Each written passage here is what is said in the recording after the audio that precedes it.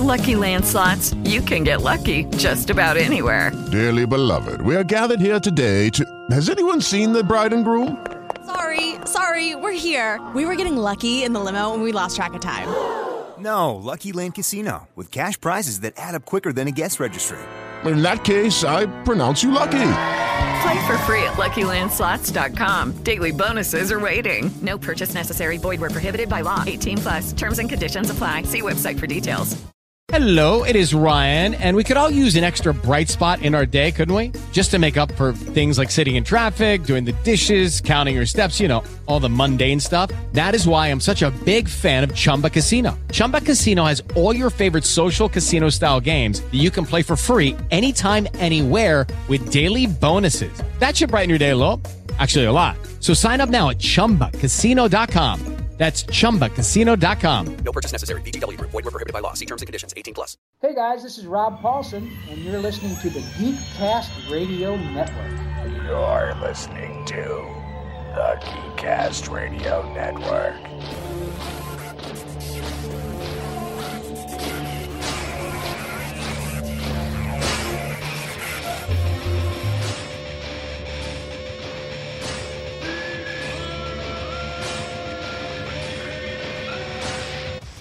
Listening to the Geekcast Radio Network's Top 100 Television Show Countdown.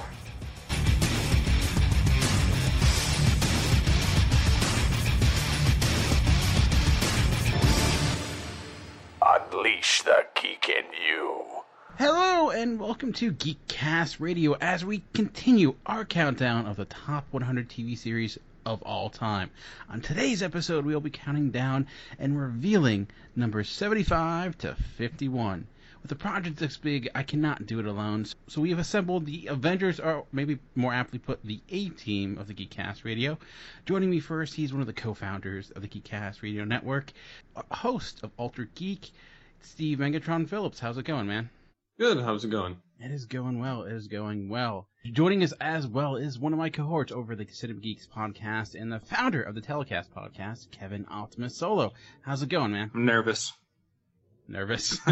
Yeah, a lot of drama already one episode in. So man, I'm nervous because, like I said at the end of the last show, I think only 8 or 9 of my shows have showed up so far. So I have a feeling I'm either all my shows are going to show up the rest of the way, or I have a lot of shows not on this top 100. So we'll see how it goes. And of course, also joining us, or maybe Kevin's better half, I guess. I'm sure.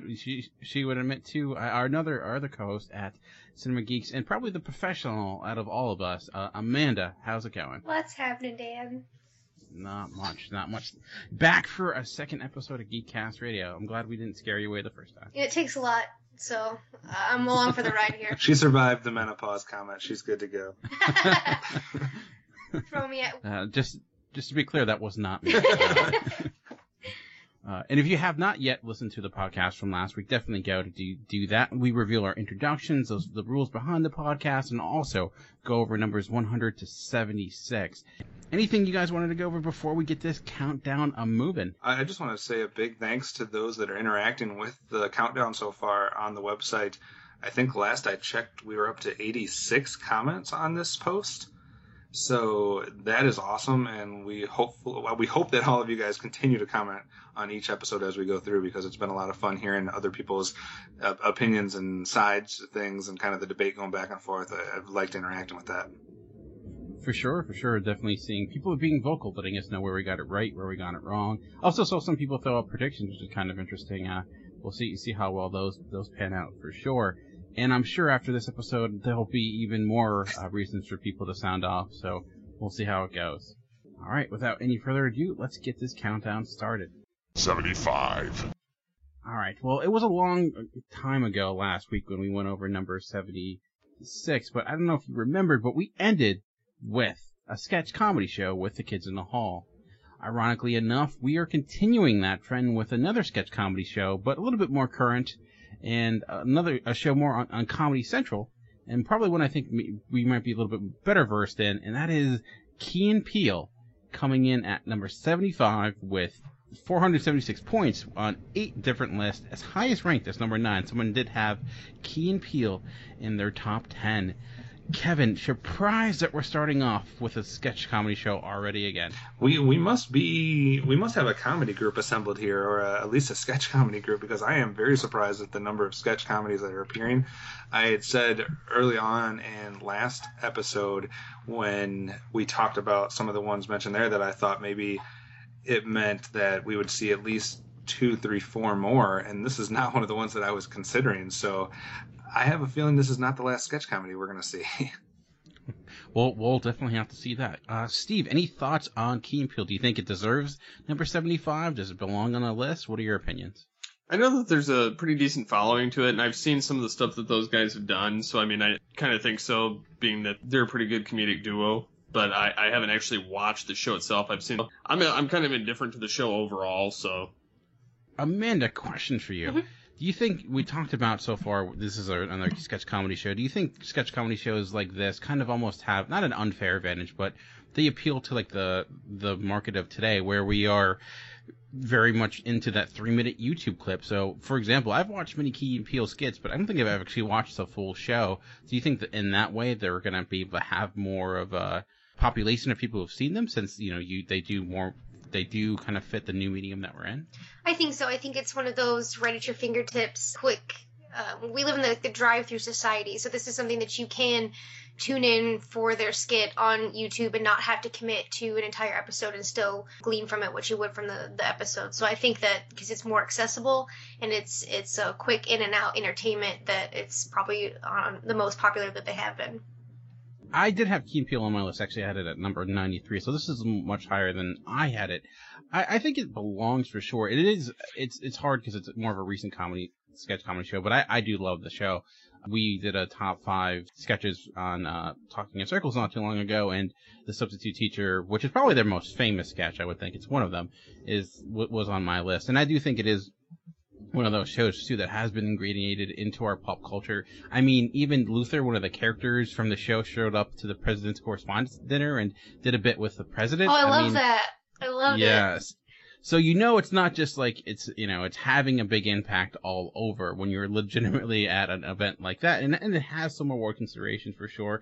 It's won White Writers Guild Awards, won the Peabody as well. So it does not come without a pedigree.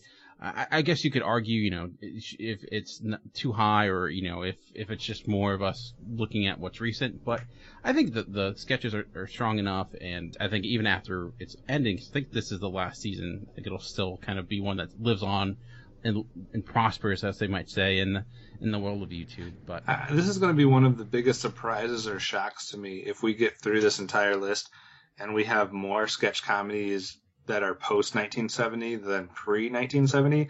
That is going to be something I definitely did not expect. Yeah, it definitely kind of shows the demographic of the list. And speaking of the demographic, if you go to geekcastradio.com, there is now a contributor page that shows you everyone that contributed to this list. You can see all the different podcasts and websites that did make this up. So you can see, where these people are coming from for sure. But, all right, any other thoughts before we get to next on the countdown? I'm looking forward to the next sketch comedy. All right, well... 74. Well, we are moving away from sketch comedy, but we're staying into the world of comedy, and we're staying into the world of recent comedy.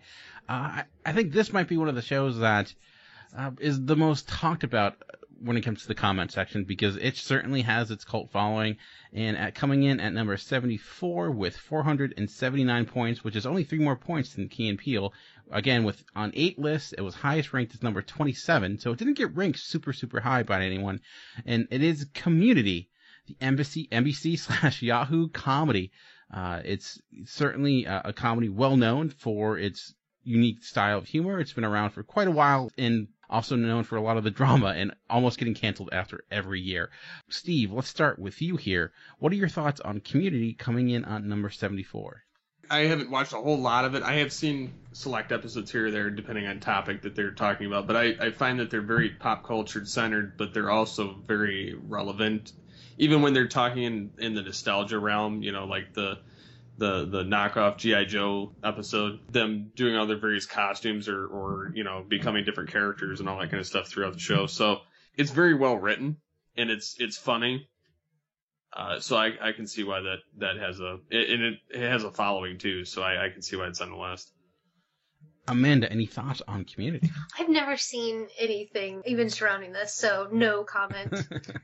This was totally not even on my radar. I don't even think it was something I considered. Maybe I just was blind to it. But Dan, I'm curious for you, because you're probably a little bit better versed in some of these more modern comedies. When you think about Modern Family or Parks and Rec or some of those shows, is Community on that level? Do you think, how does it compare to those? Or 30 Rock or some of those other ones? Yeah, well, I think it is one of the, if you're looking at modern comedies, one of the best, I would say, for a variety of reasons. One is just the creativity that goes into it. It started off as just this kind of like, oh, it's a community college, friends, it's okay. But it really morphed into something really more. It really got into like some weird and unique places, especially for a network television show. Just like it would do like an entire episode with characters that were like an 8-bit, like classic, not Nintendo, I guess Nintendo graphics, but it was a story told in that format, or the classic like holiday format for their holiday shows. They would do so many different things with the format of television. It was incredible that they were able to do that, and they would just break all the rules you would see with TV, incorporate different mediums very much into the pulp culture. And a lot of great spoofs of classic genre films and things like that. I think really hit its stride was where, and took off from there. I think it was the season finale of season 1 or 2 when they did their first paintball episode. And up to that point, it was just a fun comedy, but then it hit something else. And it became, wow, this is like one of the best action comedies I've ever seen in a long time. And it's on a TV show. Yep, with one rule, last man standing gets the prize. The prize? What is this prize? You don't know.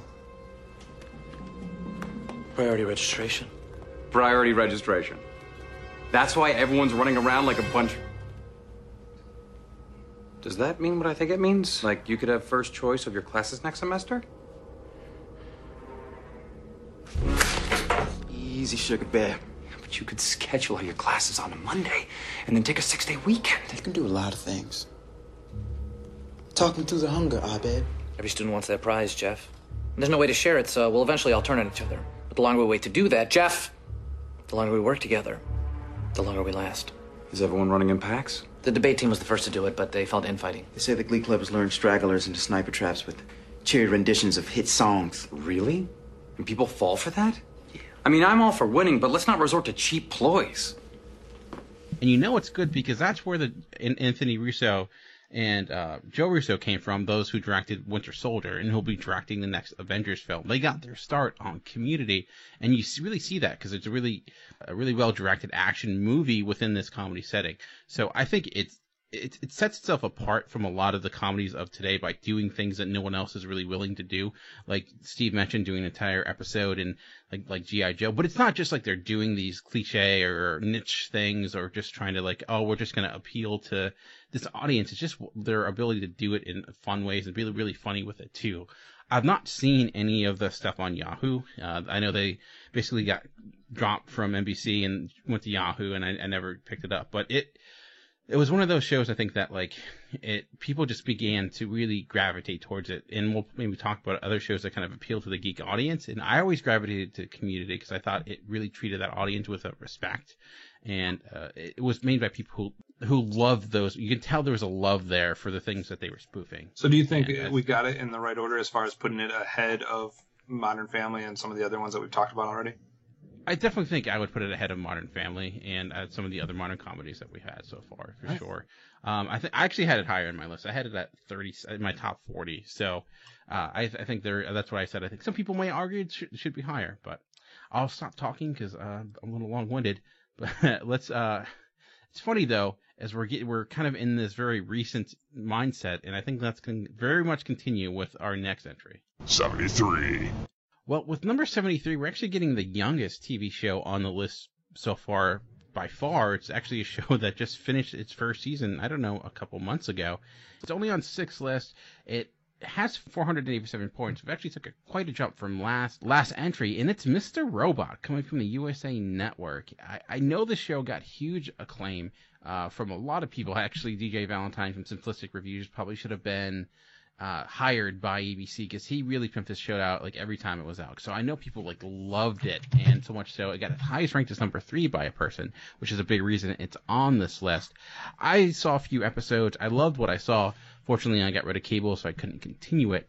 But Kevin, you surprised we're seeing? Is this a case, do you think, of people maybe overrating something that they just recently saw compared to things that maybe they haven't watched recently?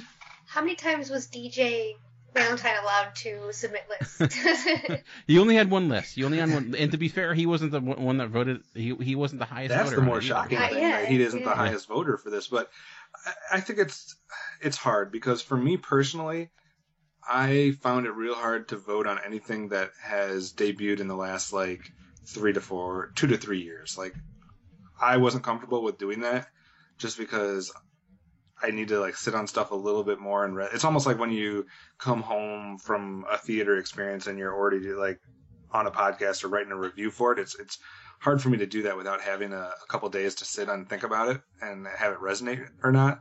So I don't know. It's hard for me personally to do that, but it does not surprise me that this is on the list because this is by far probably one of the most talked about shows, at least in the circles that I interact with on Twitter and stuff like that. So I'm not surprised to see it, but I personally have trouble rating something that's that fresh.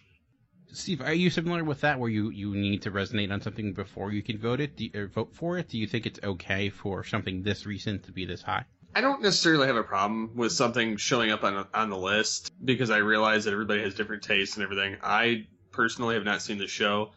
I know Blanchard's seen it, but and I believe there's actually a remote control episode on it, on the pilot, if I'm not mistaken. I've never heard anything bad about it. I've never heard anything bad about it either, and I've heard that it's a good show. I've never gotten around to seeing it. We apologize, DJ. We are not doing this justice.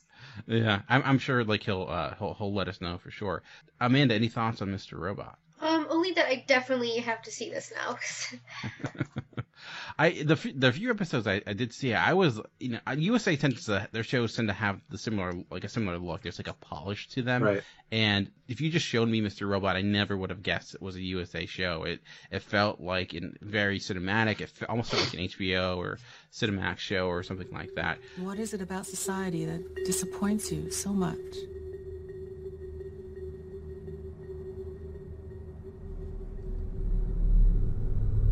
Oh, I don't know. Is it that we collectively thought Steve Jobs was a great man, even when we knew he made billions off the backs of children? Or maybe it's that it feels like all our heroes are counterfeit. The world itself's just one big hoax. Spamming each other with our running commentary bullshit masquerading as insight. Our social media faking as intimacy. Or is it that we voted for this?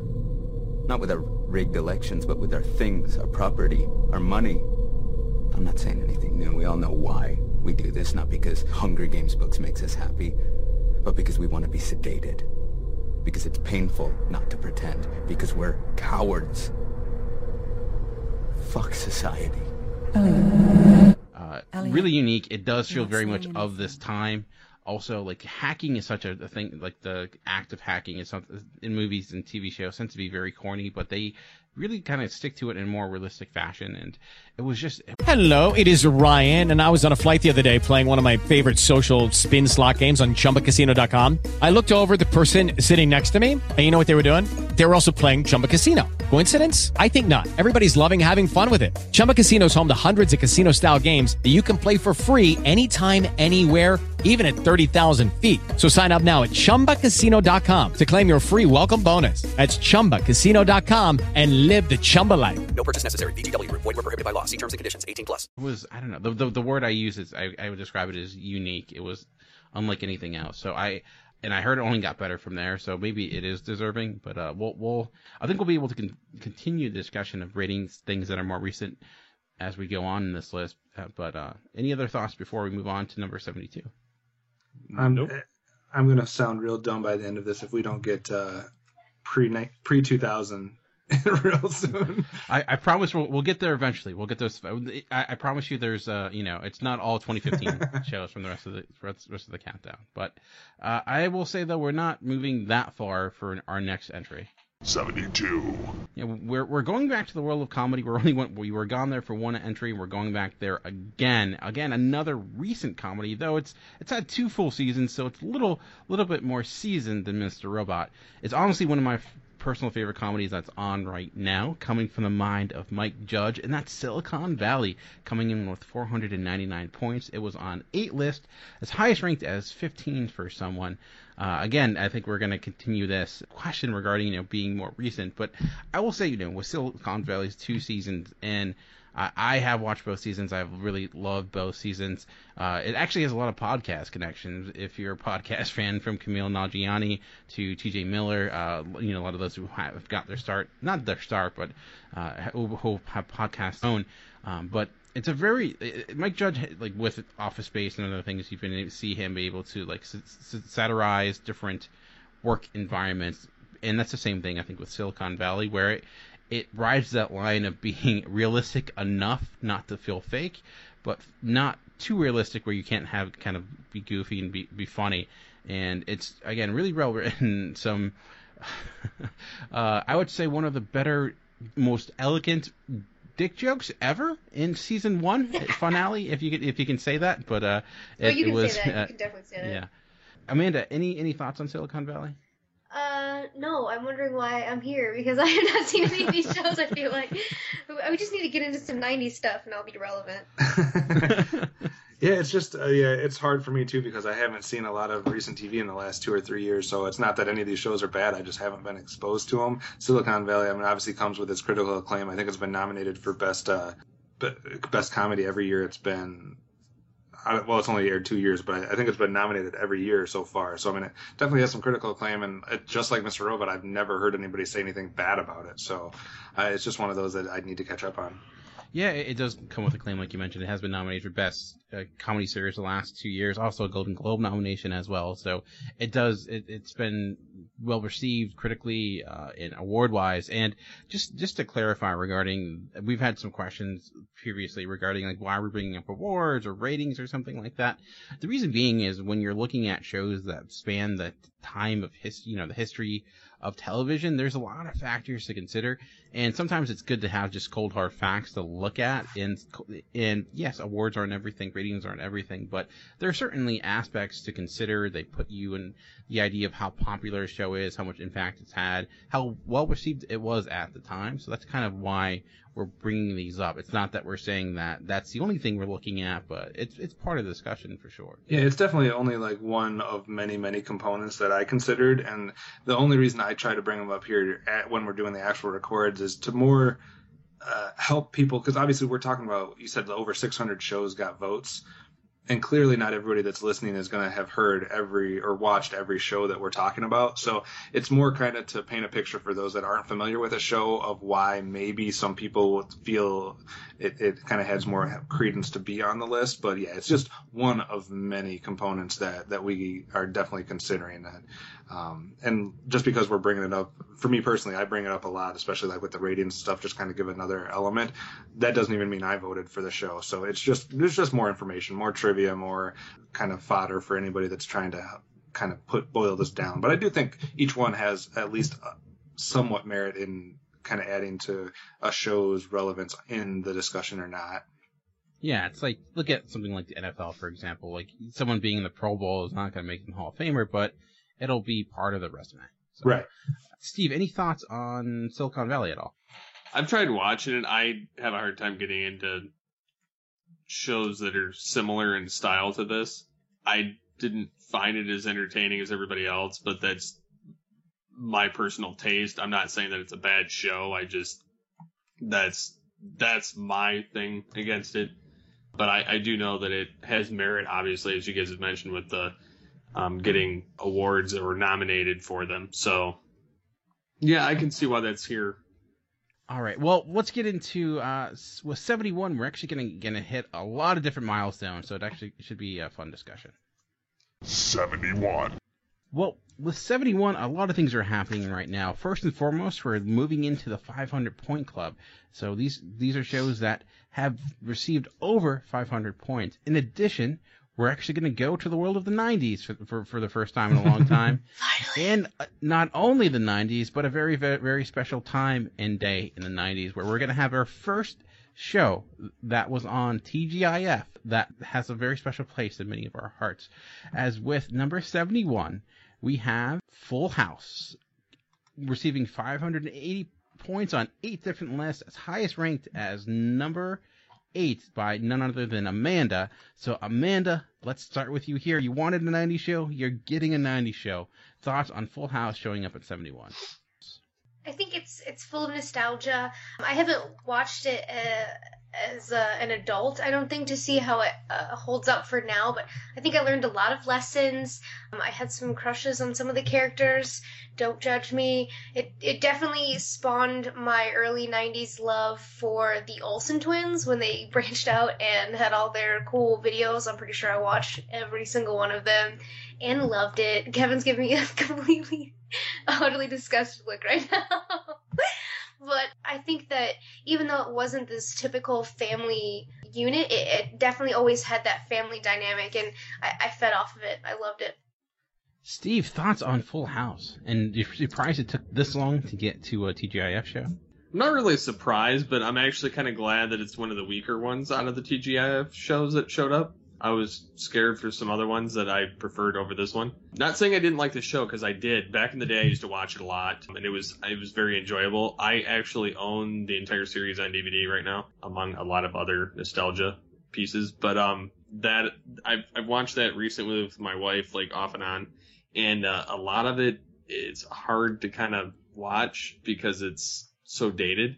But at the same time, like some of the values kind of stay still, but a lot of the show I have a hard time, unless it's like later on, I have a hard time watching it. Kevin, any thoughts on Full House? For me personally, okay, my own take, the twins were cute when they were babies. Right? And John Stamos was cool as shit. And I liked listening to Dave Coulier do his voices. Outside of that, I wasn't a huge Full House fan, and I think this one comes down to you're going to view a list like this in one of two ways, I guess, and it depends on if you put more stock in how, and I'm not just saying popular, but how, like, this is the 90s, like this is, early 90s.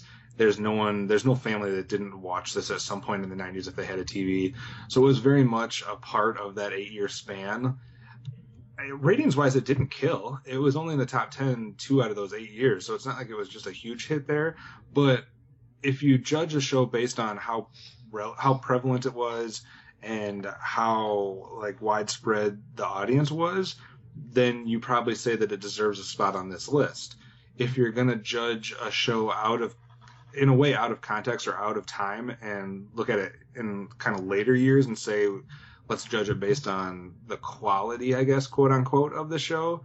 And if it holds up, then you probably could make an argument for it being just outside of the top 100. So I guess it depends on what camp you think this list is more about. For me, I have no problem with it showing up. I'm glad it's closer here to the first episode, second episode shows rather than seeing it next week or the week after. Whatever, I had it at number 9. Okay. Kevin had it at 70, so he was actually quite close. So not. What's happening here is I'm not getting any shows that are on the list, but when I vote on one, I'm getting pretty darn close. Yeah, I as growing up as a kid, like Full House was a huge part of my childhood. Like many, being on TGIF, it's one of the shows my parents definitely we all watched as a family, and thought John Stamos was cool, quoted it a bunch. Also had crushes on different characters. I'm assuming that Amanda. I still say how rude. So it fit that mold. I talked about with Home Improvement. I can watch some of the Home Improvement shows and still like them. I can't do that with Full House, like Steve was mentioning. I cringe. I'm like, how did I watch this as an adult? Especially like at the end of the episode where this, the sad music hits and it's like, oh, now they're getting dramatic, and it's just like, oh. Oh, Danny Tanner's gonna sit on the bed with the girl and tell him. Oh yeah. Here today we learned. Yeah. They might have well just had a PSA. Exactly. It fits that mold of a family show, but I think there are, similar family shows of the time beforehand, I think were better than it, but it definitely, I was surprised, like you mentioned, Kevin, that it wasn't better in the ratings than it was, because I just assumed it was one of the biggest shows of the time. Maybe it's just because it was geared towards the audience I was in. I didn't rank it in my top 100. I do think, I could see the argument for it. I personally would have put, I think I like Home Improvement more, so I might have flip-flopped this and Home Improvement, but yeah, I'm at least we're getting some 90s representation. I think my prediction would be that the comments on the website and the reaction to this, that it's going to be almost 50-50. I think we're going to get half the people supporting this and half of the people saying it doesn't belong. Yeah, I think so too. Well, let's see. Well, we're in the 90s. Let's see how long we stay there as we get into our next entry. 70. Well, we didn't stay in the 90s long. We actually got right back into current time with another current comedy, coming in with 544 points at number 70 on 8 different lists. It's actually on the same night as a show that we just talked about, Silicon Valley, and that is Veep, which is actually kind of a spin-off retelling of a BBC show starring Julia Louis-Dreyfus. It comes in with quite a pedigree regarding awards and things of that nature. Amanda, starting with you, I know you said you didn't watch any Silicon Valley. Are you just surprised we're seeing it? Like, this was so far the show, we're seeing a great deal of current TV all coming at once. I'm really shocked that it's so much new TV, but I guess Kevin made a really good point that this is what's fresh right now. This is what you're into right now. So you might put that ahead of some things that you've forgotten about over time that you might have valued a little bit more. So I'm not surprised, but I'm a little disappointed. This is following, Dan, somewhat of the same. I mean, I know we had a lot of diversity and a lot of different things that we saw in episode 1 of this countdown, but this second episode so far is following quite similarly to the same mold that we had with our animated movies, where that second episode we saw a whole bunch of modern stuff. I think it's different in respect because I think when we were doing the animated movies, it was much more of the what's in the now, what's on people's, fresh in people. So I think that's completely the case here. I think this is more addressing the fact that there's a lot of quality TV shows out there that people really like that aren't just your sitcom of the day. It's not just like, the King of Queens, going to the next sitcom that's popular, going to the next sitcom that's popular, et cetera type thing. These are all shows that have merit. These are all shows that are doing something different. There's a uniqueness to them just from an outsider, not necessarily seeing episode by episode. So maybe some people can draw a lot more connections to stuff from the past, but I don't think it's necessarily a case of just people voting on what's fresh in their mind, but it is interesting to see the parallel between this and the animated movie list right now. I'll say that I think Veep, honestly, is probably my favorite comedy that's on TV right now. And it's interesting, too, because it's such a hard type of comedy to quantify.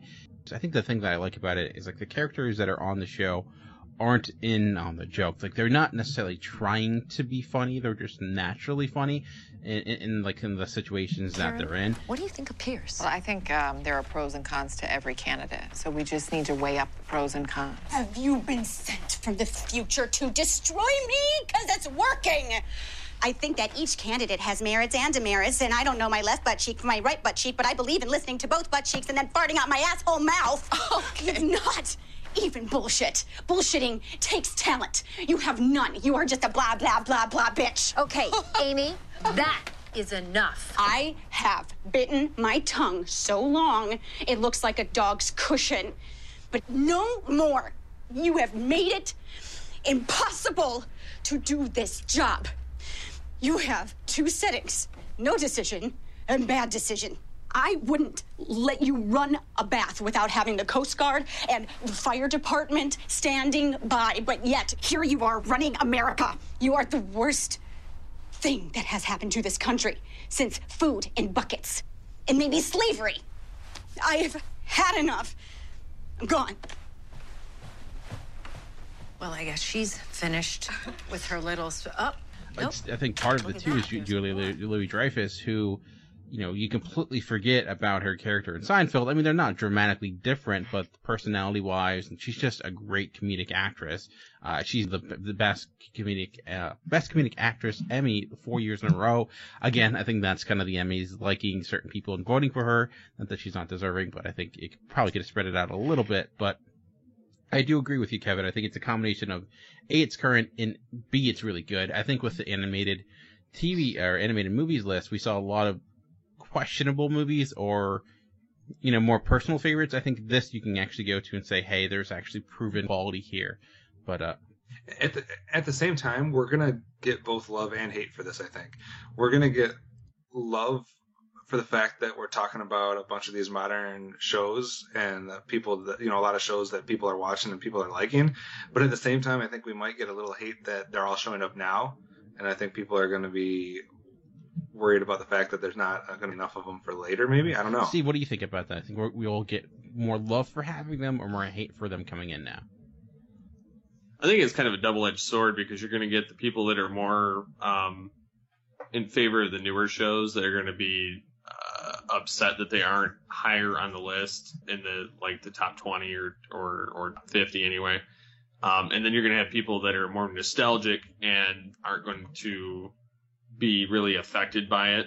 So, I mean, you're going to kind of run into that as we get closer to the number one. And I think we're going to start seeing a lot of, I mean, really the entire list so far, it's been a nice mix of everything. Like, you really have no idea what's coming at any given time unless you are the one looking at the list. I have a good idea. Which it's weird, but yeah, but I have an unfair advantage.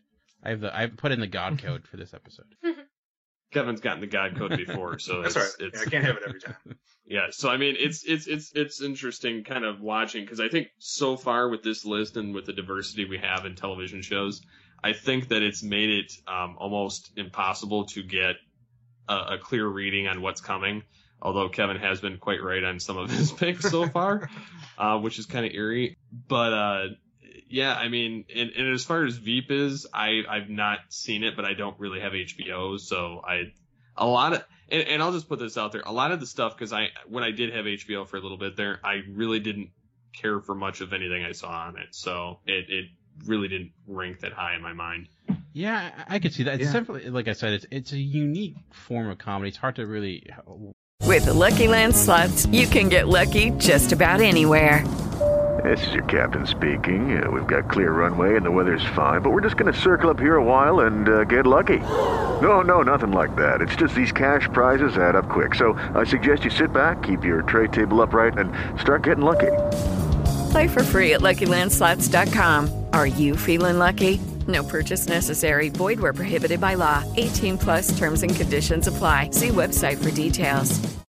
Lucky Land Casino, asking people, what's the weirdest place you've gotten lucky? Lucky? In line at the deli, I guess? Aha, in my dentist's office.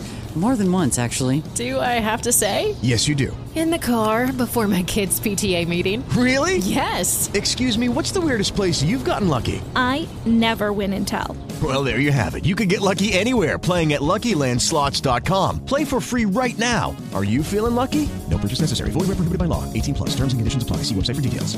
Really kind of explain the way it works, because it's not, I don't know. I just love the show. I just think I laugh. It's really quick-witted. It's really well written. The timing is there. There are a lot of jokes that you can kind of miss in a way, but I had it in my top 25, like I said, because it's probably my favorite current comedy. I would wish it was a little bit higher, but I think it's a tough crowd out there. But all right, well, we're gonna get into some different territory as we get into our next entry. 69. So we've been seeing a lot of recent stuff and a lot of comedy. We're going to get away from that in two ways. More of a classic show here and a different genre. We're actually going to get one of our first Westerns of the countdown with one of the most iconic shows of all time, I guess you could argue. As with number 69, we have Gunsmoke. It was on 8 lists with 544 points.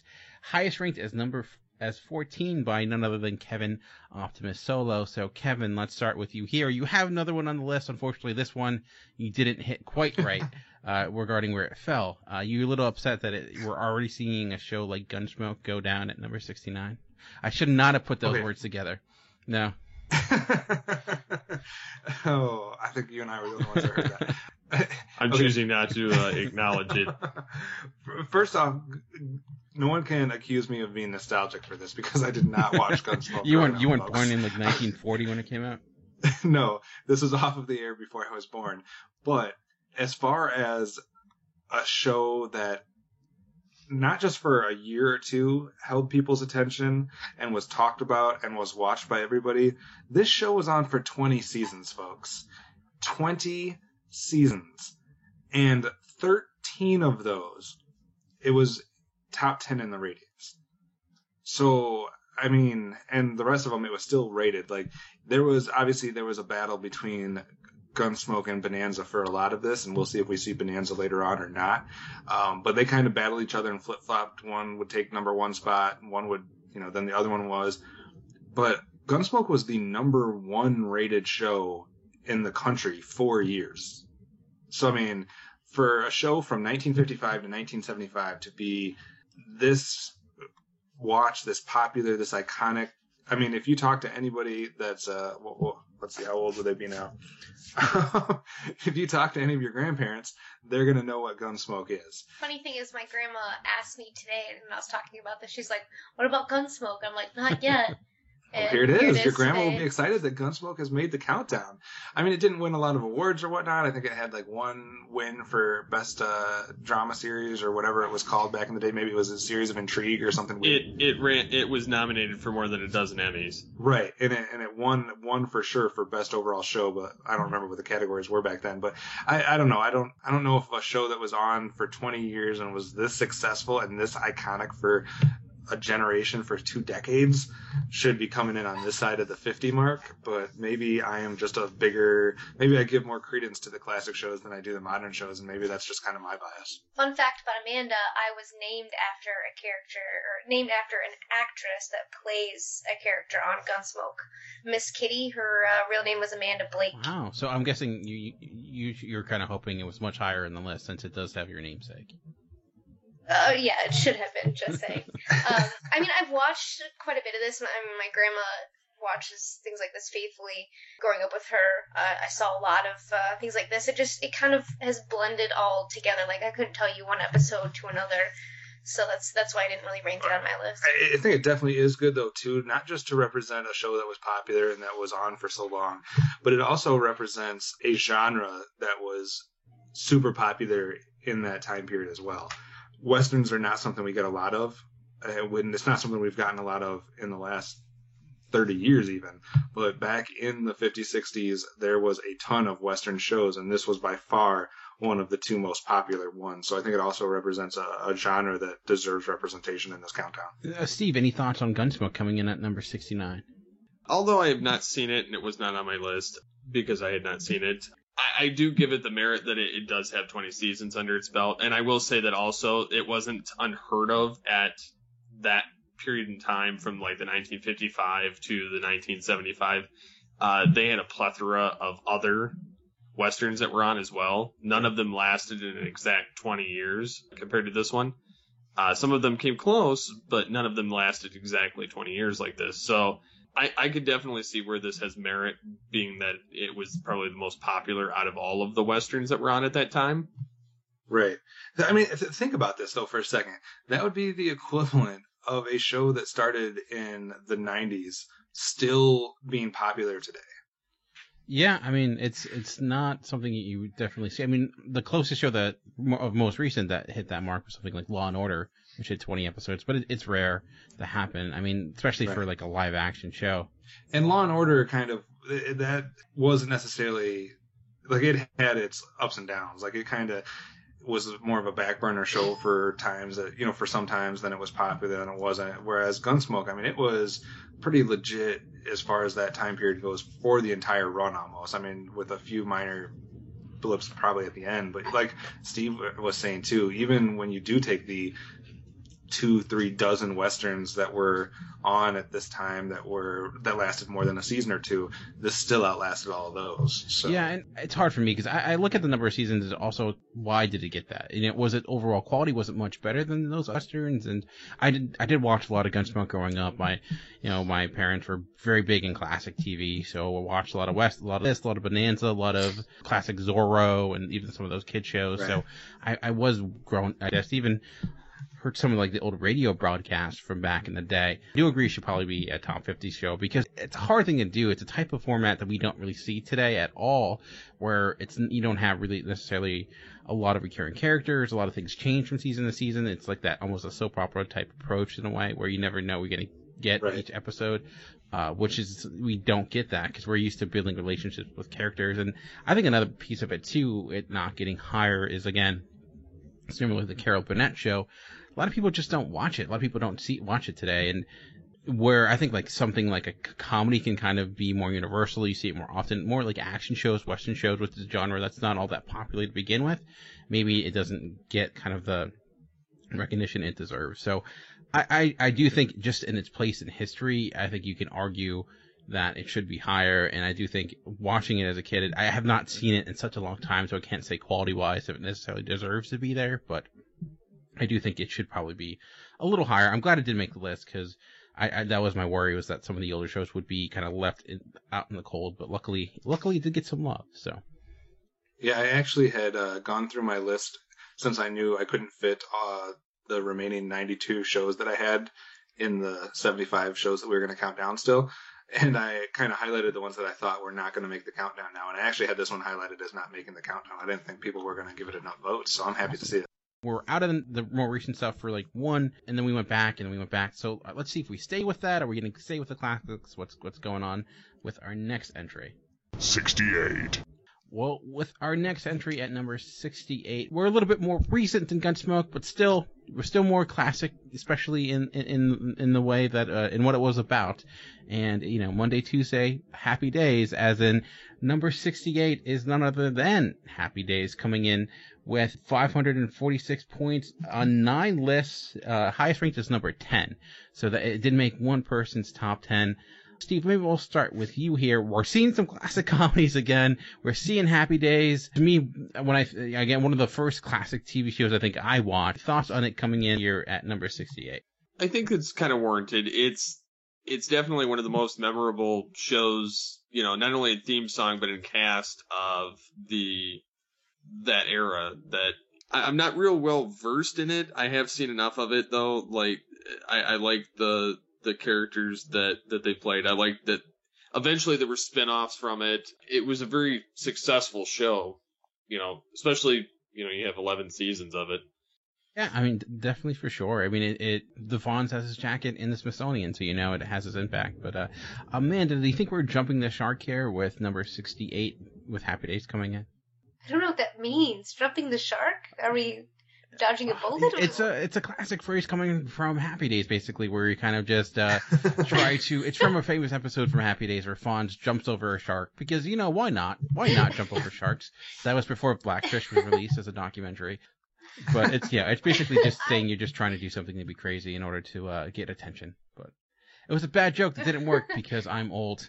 I'm sorry, and I'm not. I'm sorry. I've seen quite a bit of Happy Days. I actually have it at number 16 on my list. I think that the Fonz is one of the biggest, most known, most iconic characters in TV. I'm not sure why this is so low. I know that it's dated. Maybe our crowd just hasn't really fully appreciated it. But like you said, it's probably one of the first classic TV shows that I was exposed to as well. Was it Nick at Night or something like that? It was on TV Land. TV Land, yeah. I had a lot of fun with it. I think it wasn't like Leave It to Beaver clean. Hey, Red. But it definitely was wholesome too. Just make yourself comfortable. You aren't going anywhere till the game's over. Oh boy, you must think I'm pretty stupid. I mean, you really think you can get some sexy chick to call up Luscious Legs Cunningham, come on with some real sweet talk, and you really think I'm gonna buy that? You bought it. Looks that way, doesn't it?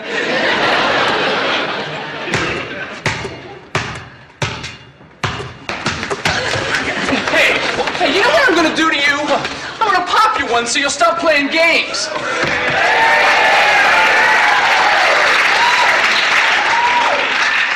Now, I would let him go unless you want to make medical history.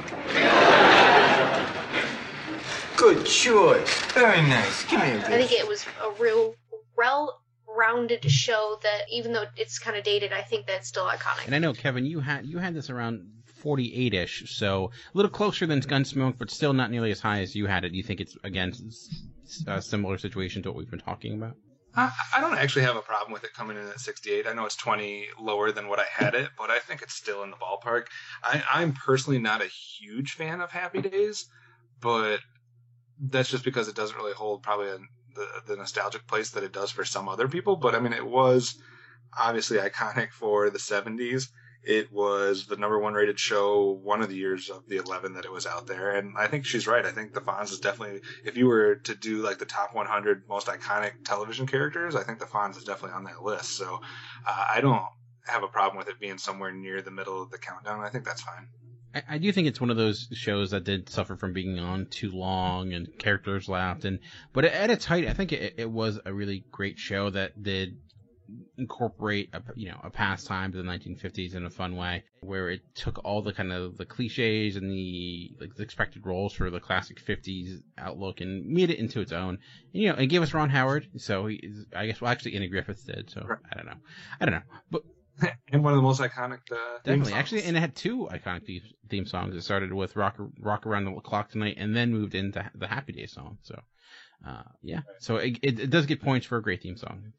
That is true. But well, with our next entry, we're going to go into a ground where we feel very, very comfortable. 67. I say that because at number 67, we're returning to an area that we often do with these countdowns, and that is the genre of superheroes. But this time, it's a classic superhero show, and a classic superhero show comedy with none other than Batman the Series, the 1960 series, coming in at number 67 with 575 points. It was on 9 lists, as highest ranked as number 7. Steve, I got to start with you here because I know you're a huge Batman fan. I don't know how big of a fan you are of this series. I know we often see a superhero bias, but sometimes you may not see that with a show like Batman. So what are your thoughts on it coming in at number 67? It's not a bad placement of it. I mean, there are better superhero shows that came after, but I would say that for this, for the inception of television, up until around the time we got Wonder Woman, I would say, and then even since then, we really hadn't had any good stuff until the 2000s on superhero television shows since Batman. Even though it was real hokey and it was very dated, I think that it, to some degree, still holds up. You can still watch it. Yeah, you have some of the flower power people in it. You have, the hippies and all this other stuff that's, very time centric to that era. And you have, False Face instead of Two-Face because it was deemed too scary for kids, which is hilarious. Do you think False Face sounds worse than Two-Face, don't you? Like, I don't know. False Face sounds a little scarier. Well, you would think so. I mean, False Face, but he was wearing a plastic mask over his face that was like translucent, and it almost looked freakier than having Two-Face be there because he could mimic anybody's face. But even then, I was like, okay, I want to see this. But they never did it. Then they had, it started getting kind of bad towards the third season because you had 3 Mr. Freezes, you had 3 Catwomans, you had 2 different Riddlers.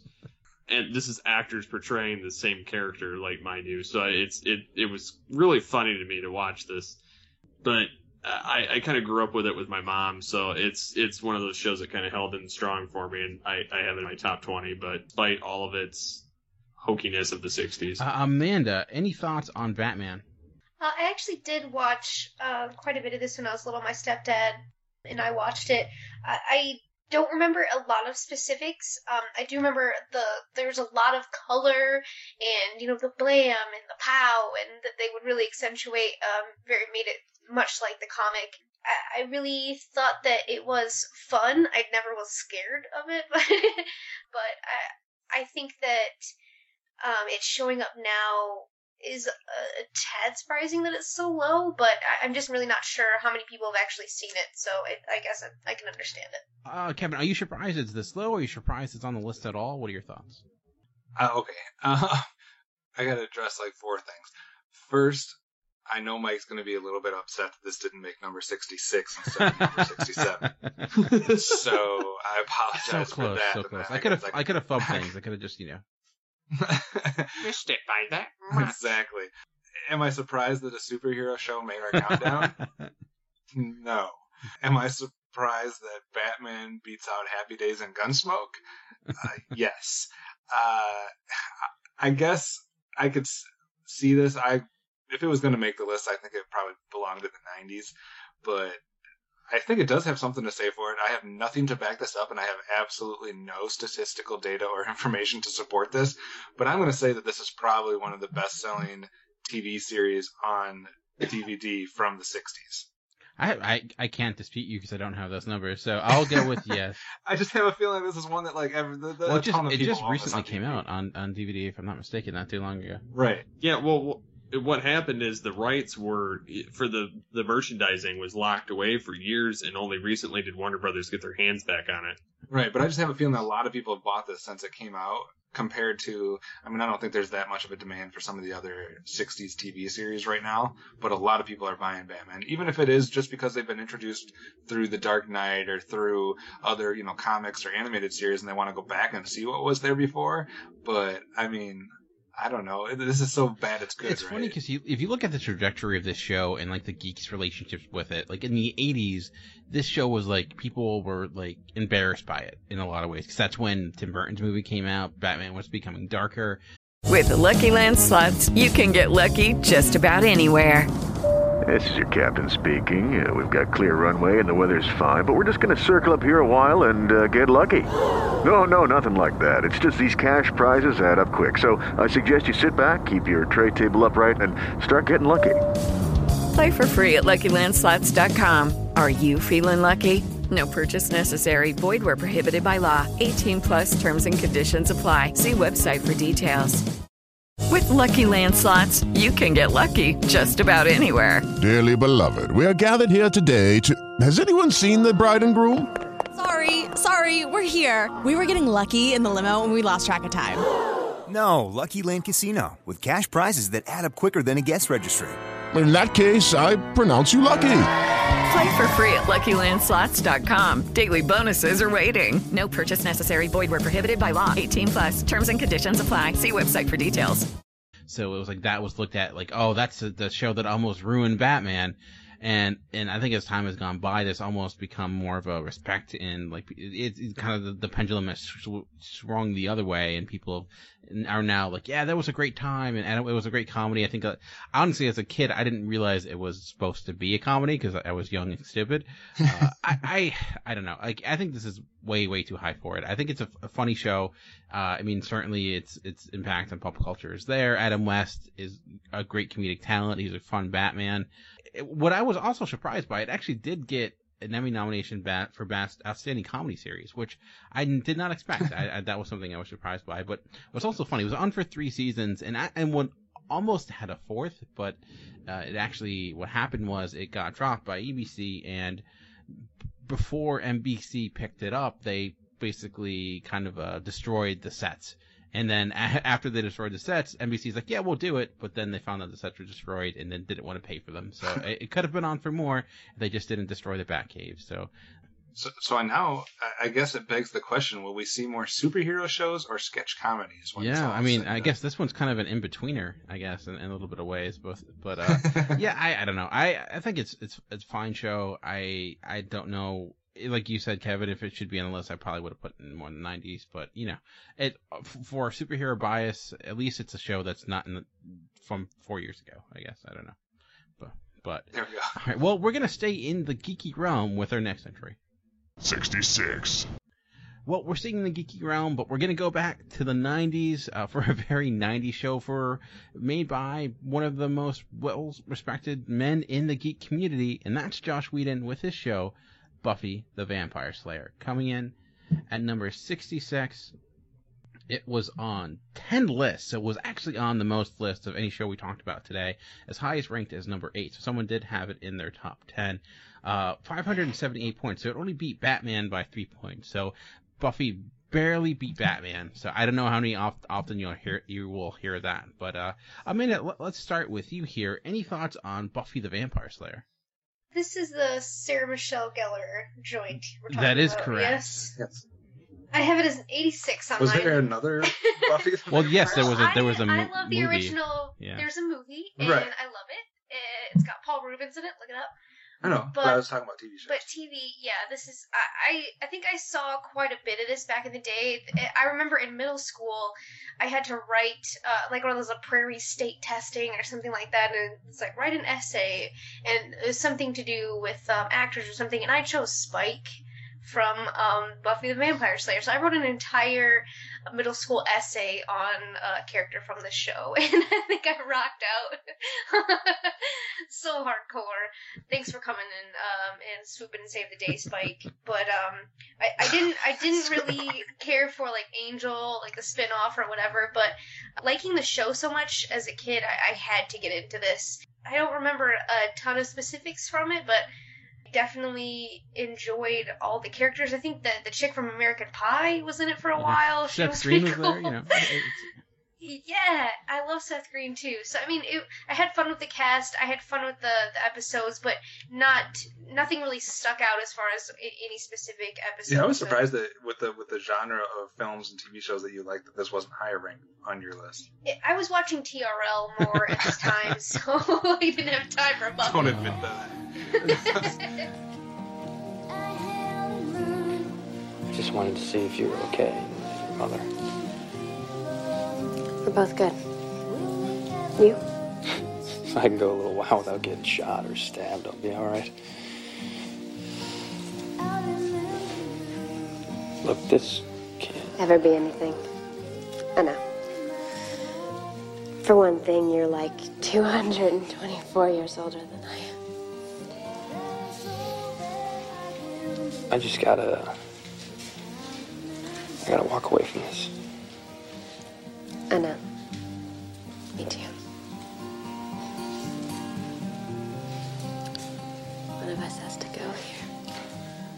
Yeah, this is definitely one of those shows that I think, I mean, you guys can correct me if I'm wrong, because maybe you have a better, your hand is more on the pulse than I was, but is this a show that gained more popularity as time went? Because I know people talked about it and watched it, and it was popular when it was on, but I feel like it's developed a bigger following as every year goes by, and like it's getting more respect and more credit later on in life. It's like one of those that had like a longer shelf life, where after the fact people are starting to appreciate it more, or maybe it's just always been appreciated and I just didn't realize it. I think what happened with Buffy is a few things. I think at the time it did have a pretty big following. I don't know for sure, but I think it was one of the biggest WB shows of the time. But I think what's happening though is that at the time you had a really weird mix of people who liked Buffy. You had that classic like Dawson's Creek crowd, the more like non-geeky side, because you had it's Buffy, and then you did have a lot of geeks and guys who were into the show, but in many I think who felt like not ashamed, but like unwilling to admit it, because it's the show on WB. It's centered on a female character. I think as time went on, and Joss Whedon became more Joss Whedon we know, that fandom kind of expanded. With the internet, people could kind of express their love for it, so people realized it's not just to simplify it, a quote unquote girls show, even though it's not necessarily that at all. So I do think it has certainly gained following as it went on, but I think a lot of it too was just this perception of what Buffy was, when it was much more than that. I think was part of the problem, if that makes sense at all. Amanda, you seem like you wanted to react. It's not just there's so much. I know. I agree with you. I'm saying it's not. It's much more than that. But I think for a lot of people at the time that didn't watch it, it was like that was the perception people. Yeah, they were afraid to say or to give it a chance, because they thought, oh, this is just a girls show, I'm not going to watch it. It's a WB show, and all the WB shows were girls shows at the time. Yeah, I think it spawned my love of Charmed as well. I think that was kind of in the same vein as Buffy. For me, anyways. Steve, any thoughts on Buffy the Vampire Slayer? I watched it here or there. It wasn't a bad show. I wasn't too sure about it when I first started watching it. I watched it for a little bit, enough to be slightly versed in it at the time, but I can't remember squat about it now. But I remember enjoying it, what little I did watch.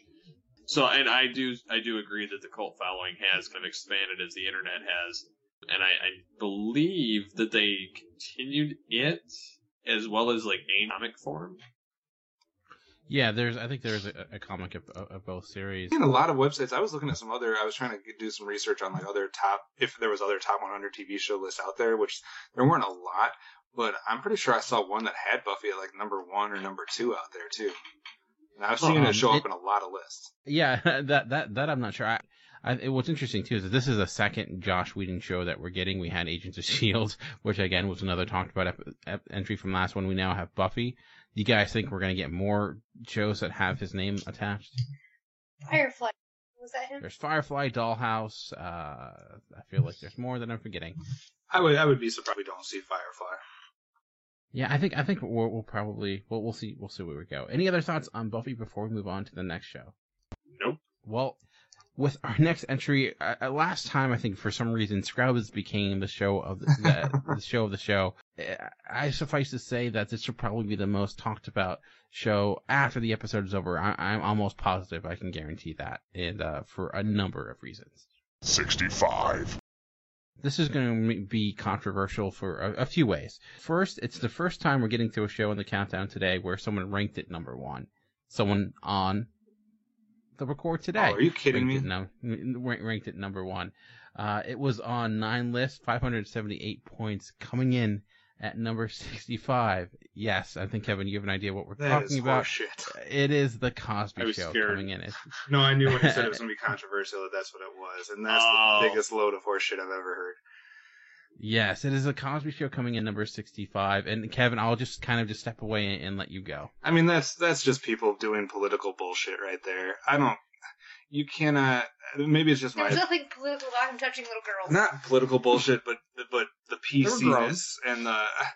I get it. Like, stuff has come out, and the guy, you can have obviously the opinion on that, and it's not that I'm arguing about that. The show was good, but the man was a dirtbag. Right, that's fine, but that does not take away from how good that show was, in my opinion. And I guess if people wanted to keep it off the list just because he was involved, then so be it. But if you're taking all biasness towards the individual out of this is a top 10 show of all time.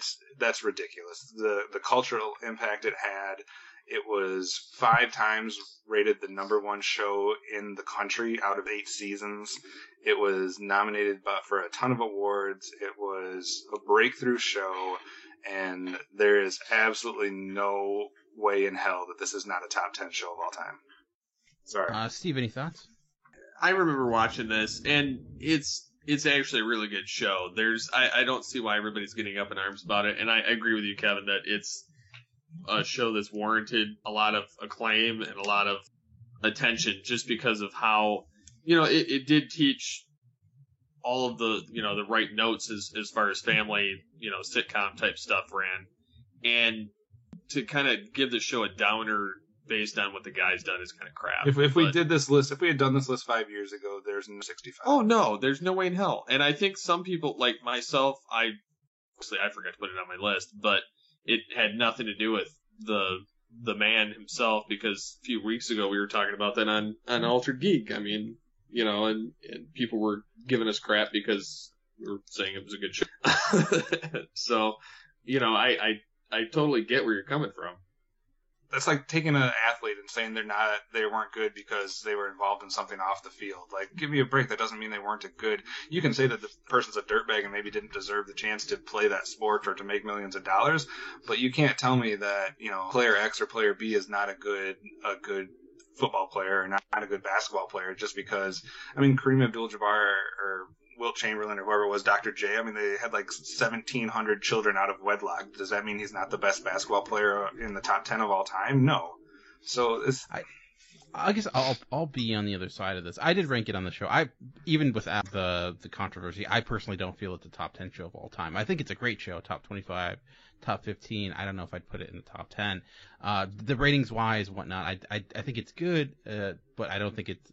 There's not many shows that had more of an impact as far as being able to put an African American family in a situation where they were both individuals. They weren't portrayed as, second class or middle class. They were a lawyer, and it was something that had never been done on TV before, to put a black family on TV in this type of element. I agree with that, but it doesn't necessarily, I think, make that show a good show just because you do that. No, I'm saying that's another aspect to consider, impact that it had as far as how it portrayed, another way to look at. And I could see that, but I also could see the other side of that, where a lot of people weren't able to relate to that because of where those people are coming from. But then it did isolate a lot of people who felt that those people aren't who I am, so I can't really relate to that show. But they get to the idea of ranking it or not ranking it. I personally have no issue with not to rank this list. It's hard, and I get the idea of separating art from the artist. And I try to do that myself, and look at something like, a movie directed by Roman Polanski, and I can watch that movie despite what he has done. And I'll be honest, when it comes to something like The Cosby Show, I can't watch it today. I just can't. And it for a lot of reasons, because he's on the show, and it's very much him, a representation of him, and it just comes to me as false. And it's just like this idea of someone who's like almost like it's like finding out one of your high school teachers and finding out that like everything they taught you, and like you learned those lessons, but in the background all these awful things are happening. So like they were living a lie. The morality they were preaching wasn't something they were following. And when you have a show like Cosby that was so much built upon that, and at the time was wonderfully told and was a huge impact, when you go back and look at it now and you have that, that real life knowledge, it's hard not to sit there and say, I can't do it. I can't watch this the same way I did then, especially when that person that is causing the problems or the person behind it is on the screen. So you almost feel cheated. You feel lied to, because this is a guy that I highly respected. I felt like, he's a quintessential family man, like all that other stuff. So when then you find this other stuff that goes on, I do have a difficulty just sit there and watching it. But I mean, I don't know. I do think it should be much higher on the list. I think it's, like I said, 25, top 25 at the least. But again, I don't have an issue if someone says, you know what? No, I'm not gonna put this on the list because of what other issues. And yeah, I mean, is that unfair to the show? Sure, but I think I don't have an issue with it. Well, do you have the average that it was ranked among the people that actually voted for it? It was ranked 37, like its average ranked was around 37. So the people that did vote for it tended to vote for it rather highly. I had it like number 26 on my list. The highest ranked there was 78. To be honest, though, I don't typically support when people do this when they're making these lists to try to fudge the system. But if I was being honest with myself, this would not be the number one show on my list. My number 3 or one of my other numbers would actually be what I think is the best show of all time. But I put this at number 1 because I was trying to combat the number of people that I knew were not going to rank it. So, and I did that with my number 2 because it's an older show and I wanted to make sure that it didn't get lost in the shuffle. So it was a little strategic for me to put it at number 1. So it's not like I actually think it is the number 1 show. I just think it's deserving of, like you said, top 10. For me, top 10. For you, top 20. I would be fine with that. 25, whatever. Yeah, it was only on 9 list, which I think is kind of the issue here. That's why it's not getting further. And and I think like Steve, it could also be a situation like Steve where he just forgot about it and didn't put it on a list, because that often happens. So Dan, I take it you didn't like it when Hulk Hogan turned bad? Like in WCW, or when you found out that he's really a racist, because there's a both. No, just kidding. But I mean, I understand what you're saying, but then if you follow that logic through fruition, then it would eliminate so many things that you probably do like. I think it is a case by case basis though, because it's a very specific case when it's like finding out Mr. Rogers was a serial killer or something like that. Would then you feel comfortable ranking Mr. Rogers as a best educational show of all time? I mean, I guess for me it just is a completely. I have no problem separating it. Like I would still see Mr. Rogers and say, it was teaching lessons. And for someone that doesn't know that, if they're just watching the show, it's going to have the same impact. I don't know. Maybe I'm just seeing things in way too a different way. I think you're putting the rose-colored glasses on for this one, and you're trying to focus just on the show when in reality... I am focusing on the show. We're voting on the best show of all time. People can't separate that all the time because you have a connection to a show. You have a connection to something you like, and you can't connect with that person the same way anymore once you see them in a different light like that. No, it's just it doesn't go back and then erase what I got out of the show when I watched it, I guess, for me. But I bet we better not see Seventh Heaven show up anywhere. Oh, I was more so saying, like, I can't watch it today. Like, it's... Well, no, I get that, and I haven't even tried, so maybe I would have the same reaction if I actually tried to watch it, maybe. But since I haven't tried, I guess I can't speak to that. And I'll be honest, because I'm hypocritical with it, because like I said, I can watch like Roman Polanski directed film, and you know he has his own issues, certainly. With the Lucky Land Slots, you can get lucky just about anywhere. This is your captain speaking. We've got clear runway and the weather's fine, but we're just going to circle up here a while and get lucky. No, nothing like that. It's just these cash prizes add up quick. So I suggest you sit back, keep your tray table upright, and start getting lucky. Play for free at LuckyLandSlots.com. Are you feeling lucky? No purchase necessary. Void where prohibited by law. 18+ terms and conditions apply. See website for details. That are not that far off from Cosby's. But I can't watch the Cosby Show, and I can get what you're saying to a point because of the character that he's playing in the show, and kind of some of the like it's hard to, like you said, he is the show. Like, yes, there's a cast of 5 or 6 or whatever other people that spend a lot of time with him, but it is him that's teaching the lessons. It's him. I mean, Felicia Rashad is doing a little of it, but it's mainly his antics that sell the show. It's his comedy that sells the show. So, I mean, I can kind of get what you're saying. I guess for me, it doesn't have the same effect, but that's not me going back and now trying to watch it. I think you make the good comparison regarding something like for example, like O.J. Simpson, you know, or Lawrence Taylor, who have awful off the field issues, but I'm still going to say that they belong in the Hall of Fame. I still think this deserves a spot on the list. I still think the show itself, you do have to kind of separate it when I'm voting for it, but just as an experience point, was also indicating that I don't have, if someone says, you know what, I can't put that on my list, I understand it. I don't necessarily, was not something I would do, but I could see why that would go through someone's mind.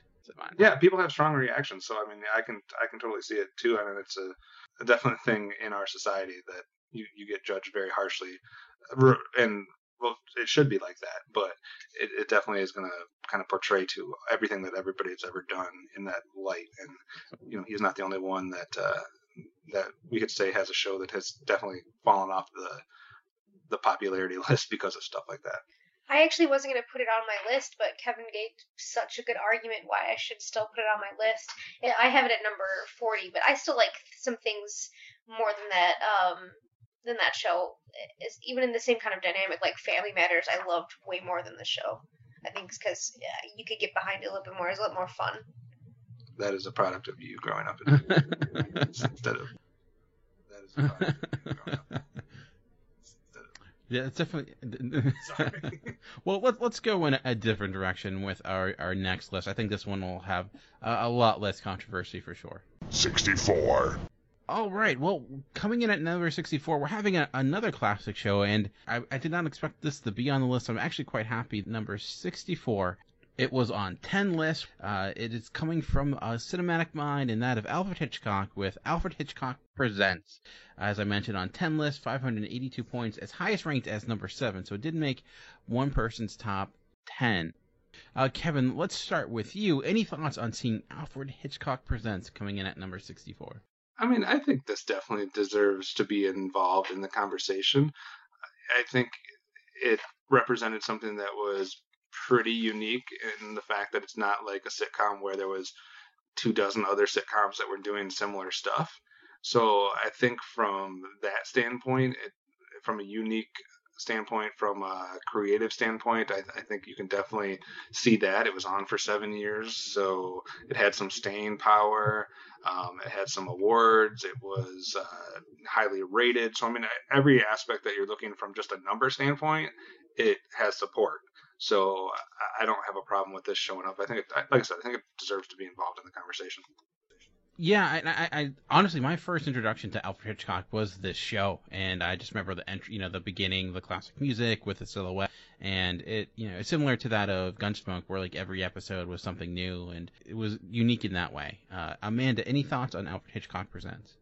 I have it at 94 on my list. I think that it definitely had its own style, his, Hitchcockian ways. I think it also spawned a love for some other shows of mine. I love Tales from the Crypt. Love that. And I feel like it's got the same kind of feel. Also, like the Twilight Zone stuff. Who can't love that? I just love that kind of genre, though. I think might be my crux there. It's kind of a type of TV I wish we would get back to in some ways. We really don't see anything quite like this today.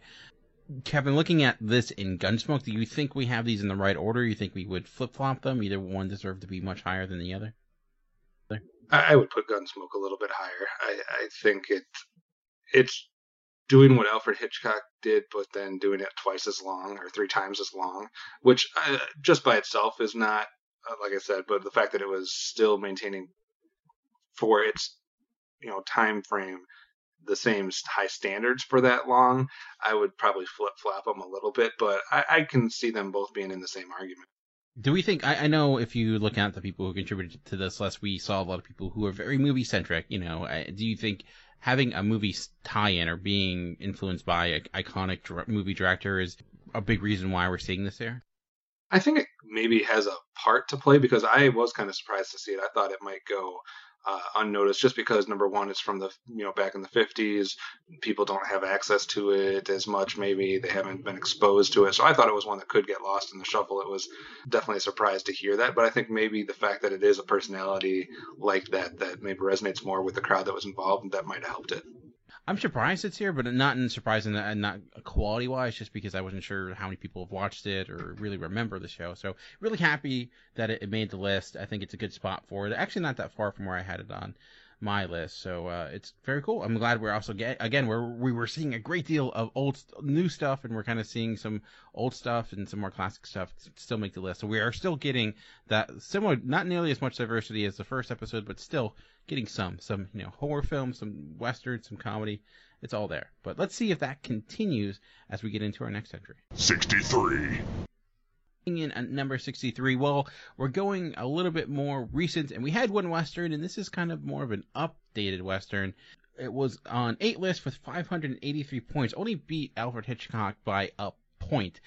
Alfred Hitchcock had 582 points, and it's the FX drama that just recently ended, and that is Justified. Like I mentioned, on 8 list, it's highest ranked as number 2 by Mike Powers. He ranked it at number 2, and I could see why. I know this last season was really well regarded. I'm not sure if you guys have any thoughts at all on Justified. Amanda, have you seen Justified? I have not seen Justified. I think I've seen the I want to call it a preview for like the seasons that come up. I don't even know what you want to call it. It's not like an episode, but it's something that would play in the like beginning of the episode. So that's all I've been exposed to, and I love Timothy Olyphant. I think he's super cool. I don't know why I haven't made time for this show yet. I don't get. You said this is an FX show, correct? It is on FX, but it is also streamed. All but the most recent season is streaming on Amazon Prime, if I'm not mistaken. Gotcha. I was kind of curious too on kind of a side note before you give your thoughts on Justified, but we saw a whole bunch of the modern comedies early on in this episode, and I was thinking, yeah, we're seeing a whole bunch of the modern stuff, but we haven't seen much of the modern, action, crime, drama genres yet. So even though we were seeing a bunch of the comedies be kind of checked off the list, I was wondering at what point we were going to start seeing maybe some of the other genres for modern shows, and this is, I guess, kind of the first example of it.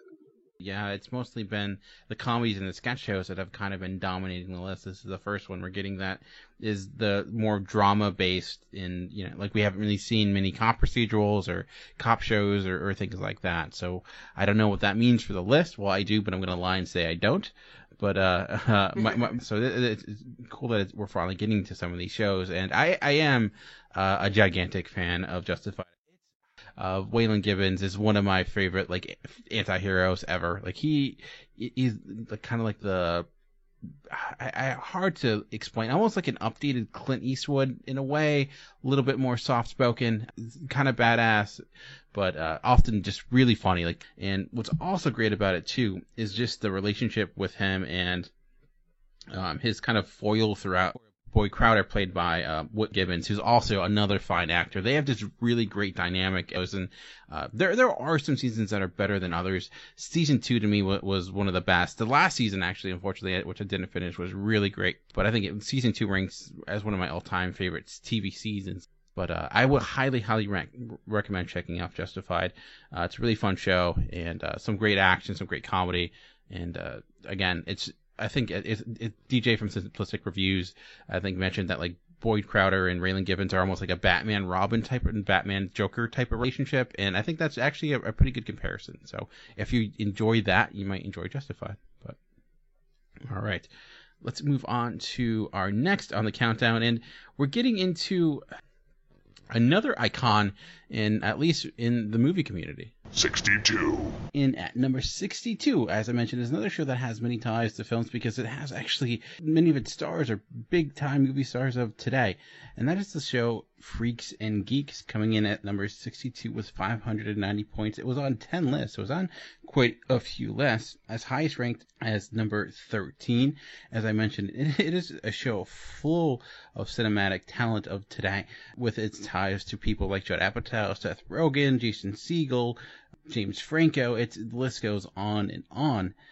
But the question is, how good was the show Freaks and Geeks when it came out? I know it's a show that was only on for once. It had a lot of love for the people that did enjoy it, but unfortunately did not have the ratings. What do you guys think of Freaks and Geeks coming in here at number 62? I would guess that this is also, you mentioned in last week's episode, the list that I believe you said TV Guide or somebody had done about the top shows that were cut short or only lasted a couple seasons or, canceled too soon. I would guess that this would be something that would be involved in that kind of conversation. I'm not saying it made their list, but it sounds like that this would be something that people would think about in that vein, because I actually thought it was a typo on the Excel sheet that this was only on one season. I was like, well, that's not right. But that is right. The way it seemed like this was in conversation much longer than one season. Like, people were talking about it and it was a thing, and it definitely has a cult following. So I actually was completely wrong in my thought process that this lasted way more than one season. Is look for something in the store that's expensive but looks really cheap, and then you switch price tags with something that is really cheap. Then you got to put the original back on it and return it for store credit. That's how I got this jacket. $10 this thing cost me. Oh, it's beautiful. Clearly worth all the effort. My dad caught a shoplifter once, and he had to lock him in the store, and then the cops came. Well, my dad says shoplifters cost him a fortune. Hey, if I owned a store, I caught some little kid shoplifting, I just take him out back, and I deal with it. Oh, would you, Mr. Tough Man? Yeah, I would, Mrs. Tough Man. Oh, like that time when John Ergner kicked your ass? Like that? Do you mind flapping your lips somewhere else? You smell. Amanda, any thoughts? I haven't seen any of it, but I've heard it mentioned. I think that from the sound of the caliber of cast, that I might have to check this one out. Yeah, I think honestly, if it stayed on the air long enough, it could have been like the new Wonder Years in that way. It didn't necessarily use like historical events nearly as much as Wonder Years did. It did really capture the culture of the the 1980s in that way, and had that dramedy and comedy feel, and did represent that the type of personality of the freaks and geeks of that time. So I really see why a lot of people do gravitate towards it, because I felt like it presenting a type of people that this was before, right before geek culture, I think, really, really took off. So if it maybe was a year or two late, it may have become more popular. And I think that one thing I do get to give Judd Apatow a huge amount of credit for this and a lot of his early films is that guy knows how to cast. He can really spot talent and utilize it. Like everyone in this show with 40-year-old version, like someone like Jonah Hill, and a lot of people who are involved in his early projects really go on and do a great thing. So I really liked Freaking Geeks. Honestly, it was a show that I caught up with just because of this list. I'm like, oh, this is one show I can actually, finish before we, because there's only one season. It's on Netflix, and it is, man, I wish this lasted longer. Do you think this is more deserving than some of the other 1 or 2 season shows we've talked about? It's hard to say. I think in the terms of like comparing it to something like I'm trying to think of other shows that only had 1 season that made the list so far. The Adventures of Briscoe County Jr. I would think it's definitely more deserving on that in the genre of like coming of age. And if you look at say other coming of age shows around that time, like Dawson's Creek, Boy Meets World, I think it is far superior to all those. It feels more authentic to me, and it really, like I said, it does have that Wonder Years feel where you just get this sense that it's people that are kind of the time, but not too much of the time, where you're just like it's almost kind of gimmicky in how much you're using the 80s. It was a good like barometer they used. All right, so makes sense. And speaking of shows with 1 season, or speaking of recent shows, it's actually we'll see what happens when we get to our next entry. 61. We had a huge slew of new modern or more recent comedies. With Justified, we got our more modern drama, and we're actually getting into another cop drama or more recent drama. And this one, I wonder if it actually was hurt by the fact it had a 2nd season. And coming in at number 61, it is True Detective. The HBO drama, I guess serial drama, I don't know how you would say it, came in on 8 lists, as highest ranked as number 5. So someone did rank this super, super high. It was only on 8 lists, but those that ranked it relatively high. It had an average rank of 27. So no one really ranked it below their top 30, top 40. So Kevin, we're seeing again more recent stuff pop up here again. A show like True Detective. This one though does have 2 seasons. I know you mentioned you haven't checked this out though. What are your thoughts though on seeing a show like True Detective come in again at number 61? It makes sense to me that we're seeing we've shifted from modern comedies to more of the modern serious shows, because usually I think those do hold a higher level for people when they're thinking quality of a show. I think sometimes it's easier for them to rank dramas, action, thriller type stuff ahead of comedy, just because I think sometimes the comedies blend together. So I'm not surprised that we're kind of seeing it in this order. Not saying that that's going to necessarily hold true. I might be missing a few. We're probably going to see a few more comedies that we haven't. So it doesn't surprise me. And I know this, obviously, the 1st season of True Detective, I think is probably ranks very high on a lot of people's list of like best seasons overall. Like if you're doing this, whatever, top 100 seasons of all time, I'm sure True Detective season 1 would be pretty highly ranked. Amanda, is this a continuation of the McConaissance? What is that? The McConaissance? Matthew McConaughey's rebirth as an actor. Okay. Again, I thought that was more recent than my last batch. Yeah, I thought she would get that one. I was kind of on the track, but I didn't want to go with it. I wasn't sure. You're all about the McConaughey. I don't know about all that, but I haven't seen any of this. I've heard a lot of talk of it. I know that there's a large buzz surrounding it. I'm not all on board on like every HBO show. I think since I don't get that network, I'm more choosy about what I'm actually going to seek out and actively have to watch, since I don't have that channel. And I think this is one that I watched a lot of cop and crime dramas growing up. So now that I'm an adult, I kind of veered off, and I'm kind of done and over with and kind of over that phase. So this is not something I've really gotten behind, so I can't really. Yeah, and I have seen, True Detective season 1 and season 2. And season 1, I will be honest with you, if season 1 was the only season that came out, I probably would have ranked it a lot higher in my list. I didn't hate season 2, but it With the Lucky Land Slots, you can get lucky just about anywhere. This is your captain speaking. We've got clear runway and the weather's fine, but we're just going to circle up here a while and get lucky. No, nothing like that. It's just these cash prizes add up quick. So I suggest you sit back, keep your tray table upright, and start getting lucky.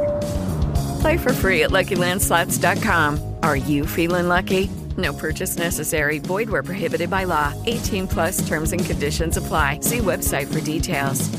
it just wasn't the same for a variety of different reasons. But the first season of True Detective ranks as some of the best TV I've ever seen. How could it be him? If we already caught him in 95. How indeed, detectives? I figured you'd be the one to know.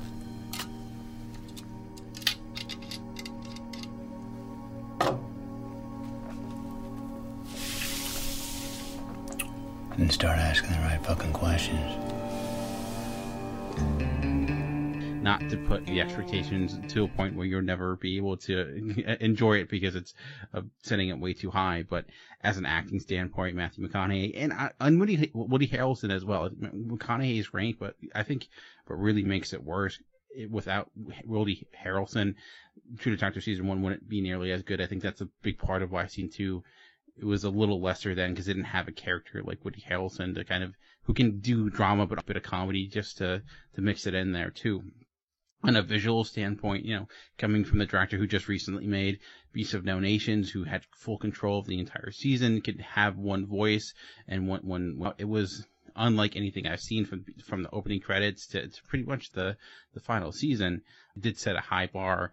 I know when it comes to recent shows, like we've mentioned, it's hard to kind of gauge where they belong, but to me, True Detective Season 1 was one of the best TV shows I've seen, bar none, and it set a new bar for what I expect with TV.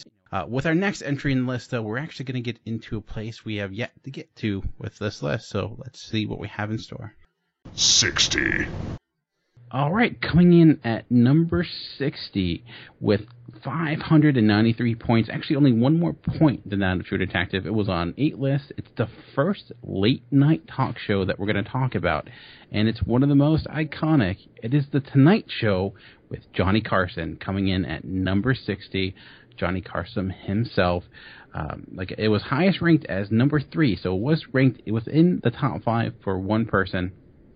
What do you guys think about seeing it being our first talk show on the list? Does it belong here? And knowing how influential Carson has been on TV, should it be higher? I mean, if you're someone that believes it should be in the conversation, which I think it should, talk shows, late night talk shows, then this is one of the most iconic ones. So, I mean, it makes perfect sense that this is on there. It begs to ask the question then, if we have anything else on here, if we have like a Letterman or a Leno or something like that ranked above Johnny Carson, then I think the debate begins, because, I mean, Johnny Carson was, 3 decades that was on, and it really set the bar for what late night could be and for a lot of people should be, I guess. And it's hard to argue with his, him as a personality, as a character, and as a comedian. So I think if you're including late night shows, that he has to be one that's represented. I myself did not vote for any of the late night shows, but again, I also didn't vote for Sesame Street and Saved by the Bell and a lot of other things, just in my narrow vision of what I was trying to come up with. But I think it definitely deserves to be a part of the conversation. Amanda, what are your thoughts on seeing Johnny Carson here? I think a lot of what Kevin said definitely holds true. I think it'll be interesting to see if any of these other shows do pop up and where they're located on the list in relation to this. I think that they should definitely be under such an iconic and kind of revolutionary name behind that kind of genre of show. So I'm a little curious to see if anything else pops up, because I believe that they should definitely be below Johnny Carson. I think for sure, if you're going to look at the host of Late Night who has had the biggest impact on comedy, I don't think, and you've asked comics that, I'm sure all of them would say yes, Johnny Carson, because they said The Tonight Show was a show that can make or break careers. There's people, Carson got his seal of approval, and next thing you know, they're having a sitcom. They're Drew Carey to Jerry Seinfeld to a number of other different comedians got their break because of Carson. I watched a little Carson when I was younger. It came long before my time, and ended just as I was getting old enough to stay up that late. And he certainly is funny. I think though I tend to, personality wise or more sense of humor wise, I tend to go through other late night comedians, but to judge. It's so fine. I'm Everybody, it seems like with late night stuff in particular, everybody has a distinct taste of what kind of comedian they like. It is, yeah, and they're very different. Like, Carson's different than Leno, different than Letterman, so it is, I think, it's not necessarily one's better than the next, it's just like what fits the mold that you enjoy, and so that's where it gets kind of difficult. So if you're just looking at, okay, what show has the biggest, I'd argue that maybe Carson should have been much higher than it is, but again, that depends upon if we're going to get more late night shows that are in the same ilk. But all right, well, let's move on to our next show in the countdown. 59. It was actually interesting last week. We had very little cop dramas, very little cop procedurals, cop shows, and now we had a lot of comedies. And I feel like this one we're getting a little bit more mixed. As we're getting another cop drama. Unfortunately, TFT1 Mike is not here because this is the one he had the highest ranked, which is surprising because I didn't think this is a show he would like. But coming in at number 59, it's another FX show. One of FX first, I think, big hits, big drama hits, and that is The Shield with 595 points. It was on 9 lists, as I mentioned, as highest ranked as number 2 by TFT1 Mike. Do you think we're seeing the end of comedy and we're just going to go drama from here on out? I don't think we're done with comedy. I think what we have, especially when you do these lists, you're going to have a lot of things that are either fresh on people's minds or cult followings or stuff like that shows up more in the first half of the list. So maybe we've seen the majority of those comedies, but then I think the ones that really kind of are on a different level we'll still see. So I mean, I think we'll, and not to say that some people couldn't make an argument for some of the ones that you've made arguments for with the few that we've seen earlier on in this episode, but I think now you'll start to get a separation where you get those that are on maybe an upper echelon. And so I think we're kind of going through some of the dramas now too that, and the cop dramas and those action shows that kind of fit in that same ilk that are, that had a big following or maybe at one point did, but maybe people aren't quite ready to put on maybe that upper level. And I mean, I had it ranked at number 69, which it's at number 60, so it's not too far off. But regardless of where I ranked it, I did fully expect to see The Shield on this episode because I think it's a group. It belongs to a group of cop shows, action drama shows that are loved, that do have a following, that did have their moment, but I don't think maybe we need to put them in that upper echelon. So I am not surprised at all that we're seeing it. Amanda, any thoughts on The Shield? Only I've been seeing that guy that plays the Thing in the other Fantastic Four movies. What's his name? Michael Chiklis? I've seen him in a ton of shows that I watch. Like, he's on Gotham right now. He was on American Horror Story last season. I just feel like I've been seeing him everywhere lately. So, I don't think I watched really any of The Shield. I think maybe I saw the first couple episodes, and he was just like a really angry, douchey cop, right? Detective. And just he kind of bent the rules a little bit. He was very much in that, like, anti-hero, definitely would break questionable methods for sure, and yeah, definitely. Like, he, douchebag is a good word, I guess, I don't know. Yes, I can't speak too much about it, but I'm not surprised to see it. My TV knowledge is not as great, but I feel like The Shield was one of the first cable shows that was looked at on the same level as like other network TV shows. I remember there was a time when like cable was lesser than, it was just kind of like it never had the same type of quality as you would get in a network TV, but like The Shield, it did win an Emmy in 2002 for best series, and I think I don't know if that was the first cable series to do that, but I think it was, along with a few other shows, showed that yes, a network like FX could compete with that of NBC, Fox, and all the others. Time period when we were getting a barrage of all these different channels that were instead of being specific to like not that MTV was music videos ever, but once upon a time it was. But I mean, you had different channels that were specific for food shows or for this show or for that show. And it was the early 2000s was really a time where these channels started, or other channels decided to try to do series and have them be more serious. It wasn't just like the comedic minor league stuff that you saw on USA, TBS, or TNT type things. It was more like, FX and some of these other channels actually joining the conversation. And it kind of represented a switch in the whole channel lineup where we were seeing some more expansion into, hey, it's not just a few, not just the main 3 or 4 that kind of hold serious series. Yeah, I remember remembering cable, just like that's where I'd go to watch the shows that would on or network TV during the day. Like there was just syndication, and USA had like silk stockings and stuff like that, but nothing that was taking all that seriously. I think Shield kind of just certainly raised the bar. We mentioned it with like Always Sunny as well. Like I think it's great. I think you can make the argument it could be higher on the list. I'm sure Mike will make that argument, but he had it number 2, which is odd, knowing his taste. I was surprised he liked the show as much as he did, but I think a lot of people hold it in high regard. So I'm not, like I said, I'm not surprised, but I expected, with knowing what else is out there that we could possibly go over, that at some point today or very early in the next episode, I expected to see this. So I'm happy with where it fell. Yeah, I know, there's other comp shows, and I feel like a lot of people rank this as one of the best. So I think you do see like a lot of love for the Shield. So, all right, let's move on to next in the countdown. 58. Well, with the next entry, I'm surprised we haven't got more of these, as we are a network that does love its animation. We've had one animated show so far, and we're going to get back to that with number 58.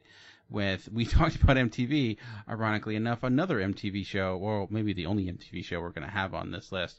At number 58, we have Beavis and Butthead coming in with 599 points, just not quite making that 600 barrier.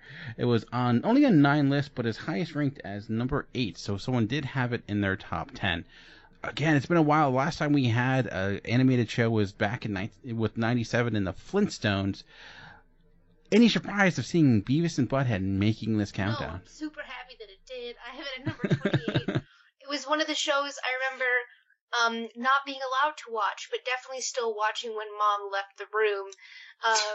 Going down to the basement and making sure you had the station on the previous that that you could hit the that flashback button was key when you were a teenager. Yeah, totally needed that. So I was exposed to this probably too early, but I fell in love with the characters. They're the most quotable for me out of a long string of animated stuff. I think that everybody has an impersonation of either Beavis or Butthead, maybe both. I think that even the movie that was spawned from it was amazing. I love it. This is stuff that I can rewatch. They even brought it back for a while with new stuff, and it still worked, even with when they're sitting in the living room watching TV and the music videos, they were showing newer stuff, and they were reacting to this newer stuff, and it's the same kind of gimmick that they're playing on still worked for me. I loved it.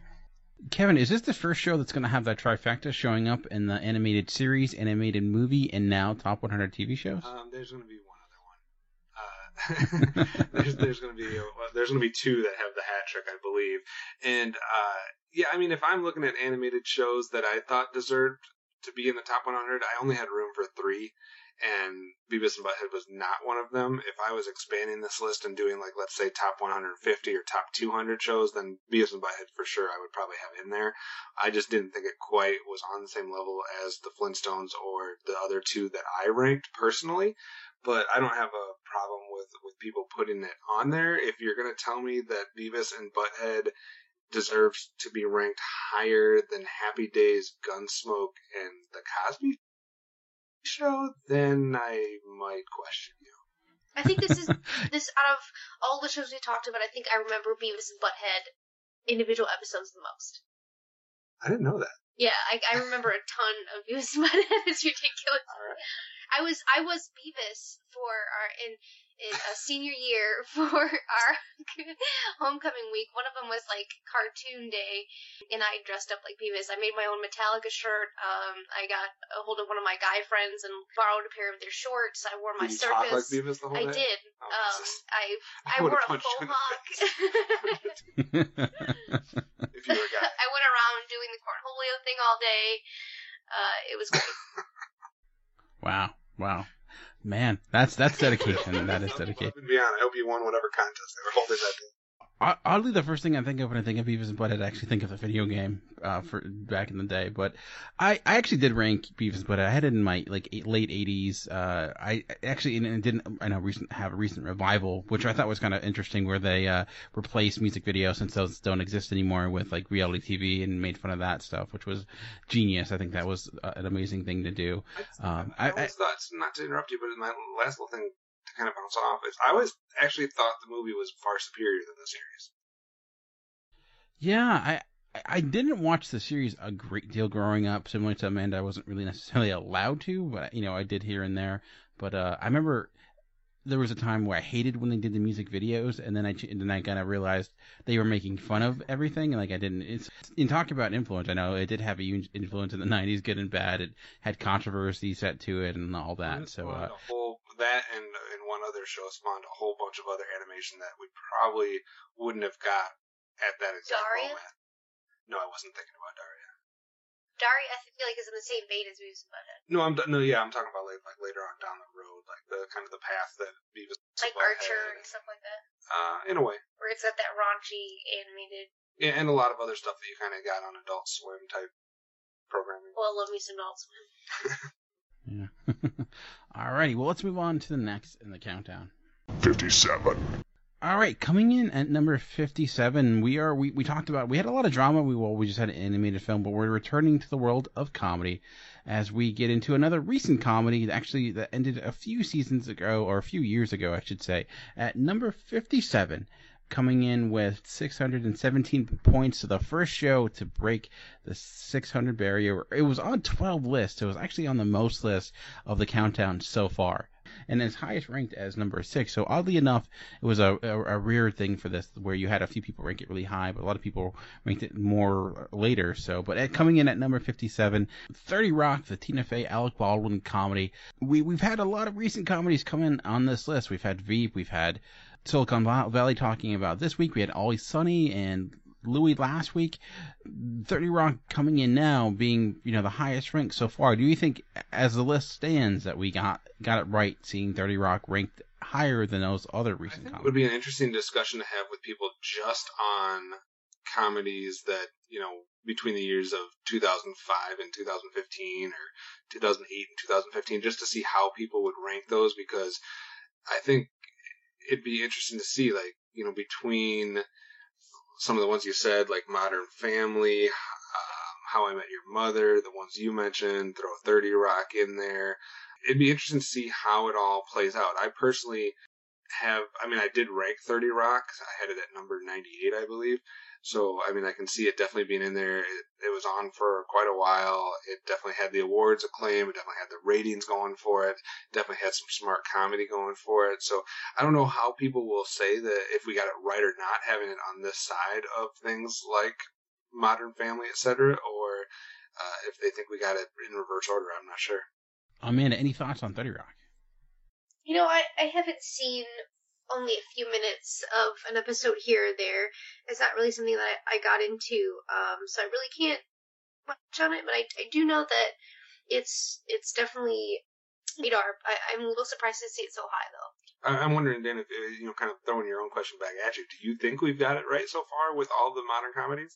Well, I've only watched a few seasons of 30 Rock, and it's a weird show for me, where it's like, it's surreal comedy, and it's something where I'm not necessarily laughing, but I can recognize it's God, cop, crime just got a new worst friend. The hell is that? A show I am very excited about. A New York City detective solves crimes with the help of his new partner, God. So God just tells him who did it? God can't just tell him who did it. Why not? Watch the pilot, Lemon. It's all explained in the end by the wise black man played by Carl Malone. Hang on, did you cast yourself in this show? What can I say? We saw hundreds of actors for God. Finally, the network executive said I should just play it. You're the network executive. You're playing with people's lives here. Who do you think you are? God, we're ready for you. It's just like I can oh, this is not for me, but I can enjoy it in the fact that I like the characters and I find it fun, but I'm not necessarily laughing. I love Louie. I feel like that is one of my favorite comedies. And Veep, in Silicon Valley, I feel a little bit better than, but that's more personal. If I was going to take my like objective or subjective opinion out and thinking objectively, I do think that, you look at 30 Rock and the acclaim is hard to deny. I mean, in 2009, it set the single year record for how many Emmy nominations a comedy received with 22. It's won year after year. It won Best Comedy Series. Alec Baldwin won like every award ever. Tina Fey as well, and it's certainly, even you see its influence now as like you have the show like Unbreakable Kimmy Schmidt, which is very much in the same vein as 30 Rock. I think that 30 Rock is in a certain echelon as well. It's different. Like there's almost different types where I put like 30 Rock in one category, and with other shows maybe that are on NBC, and I put like Silicon Valley and Veep on another category, and Modern Family with like How I Met Your Mother, and I would put like 30 Rock at the top of its end, Modern Family at the top of its pile, and then Veep on the top of its pile.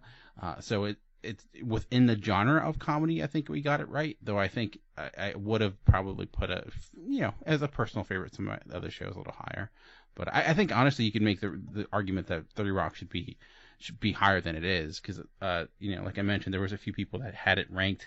It was weird, like there was a few people that had it ranked in their top 25, but then everybody else it was 80 or below. So there was like no one in the middle. It was which is kind of funny. And I don't know. I think we've seen a whole bunch of modern comedies. I think we're almost getting to the end, though. I mean, I'd be surprised if we see more than 2 to 3 more modern comedies. Well, we'll see. I can say with the next list, we're definitely getting back to let's say with the next one on the entry of a little story. 56. Well, we had one 90s comedy. We're going to get another classic 90s comedy with that of The Fresh Prince of Bel-Air coming in at number 56 with 628 points. It was only on 10 lists, so it was actually on less lists than that of 30 Rock, but it had people rank it a lot higher, as highest ranked as number 9. So someone had it in their top 10. Amanda, let's start with you, because you're a fan of the Full House 90 comedies. What about Fresh Prince? Where does that rank for you? Let me see where I have it. I have it at 25, but I do think this is one of my favorite shows growing up. It's where my love for Will Smith was founded, and my rule that if Will Smith cries, then I too have to cry in whatever's going on. I think I learned a lot of lessons from this. I had a lot of fun with this. I think that it opened my eyes to, different like fashion and cultures, and like the difference between, basically like the burbs and the city a little bit more. I think that the comedy really worked. I think I still can watch this and the comedy will work, and it still engages me throughout. And I think that, it's got some of the most iconic characters as well, like Carlton. Like, who doesn't try to do that Carlton dance? It's just natural for some of us. I think there was a lot of lessons in this, but I also think it was a lot of fun, and it danced on the edge of being a little scandalous every once in a while, and I really enjoyed it. Kevin, question for you. So we've had The Fresh Prince of Bel-Air, we've had Happy Days in this episode. Who's cooler, Will Smith or the Fonz? Man, nobody's cooler than Will Smith. Even the Fonz, though? I mean... Man, it's tough, but, growing up in the 80s or 90s, it's hard to pull off anything Fonz like related as cool, I guess. Yeah, you're just kind of looking. But the high top fade, though. If I saw someone with a high top fade, I would think they're pretty cool, even if I couldn't do it myself. But no, I love Will Smith, and I love the theme song. I don't like any other character in the show, though. So what? Even Uncle Phil? Come on, Uncle Phil. I mean he's all right. Dude, Uncle Phil he's all right. I think this is just something that was after my time, so I just don't have the... How is it after your time? How is it any different from... Because I grew up with the 80s. Okay, let's bring it back to the Cosbys. This was a judge who was very well off. He had a fucking butler. I know. And this is their family's identity. Not just a butler, but an effing butler. Actually, I take that back. I can't remember the actor's name, but I did like the butler. Second favorite character. No, I liked the show. I watched it, but I just didn't have that same connection that I did with maybe some of the earlier stuff that was on when I was growing up that hit me at the right time. It wasn't so. fucking serious. I'm not and talking about. I would downer not compare it to Cosby Show in any way, shape, or form when I'm talking about Why the not? other ones. No, I'm saying when I'm talking about the ones that have more of a nostalgic appeal to me.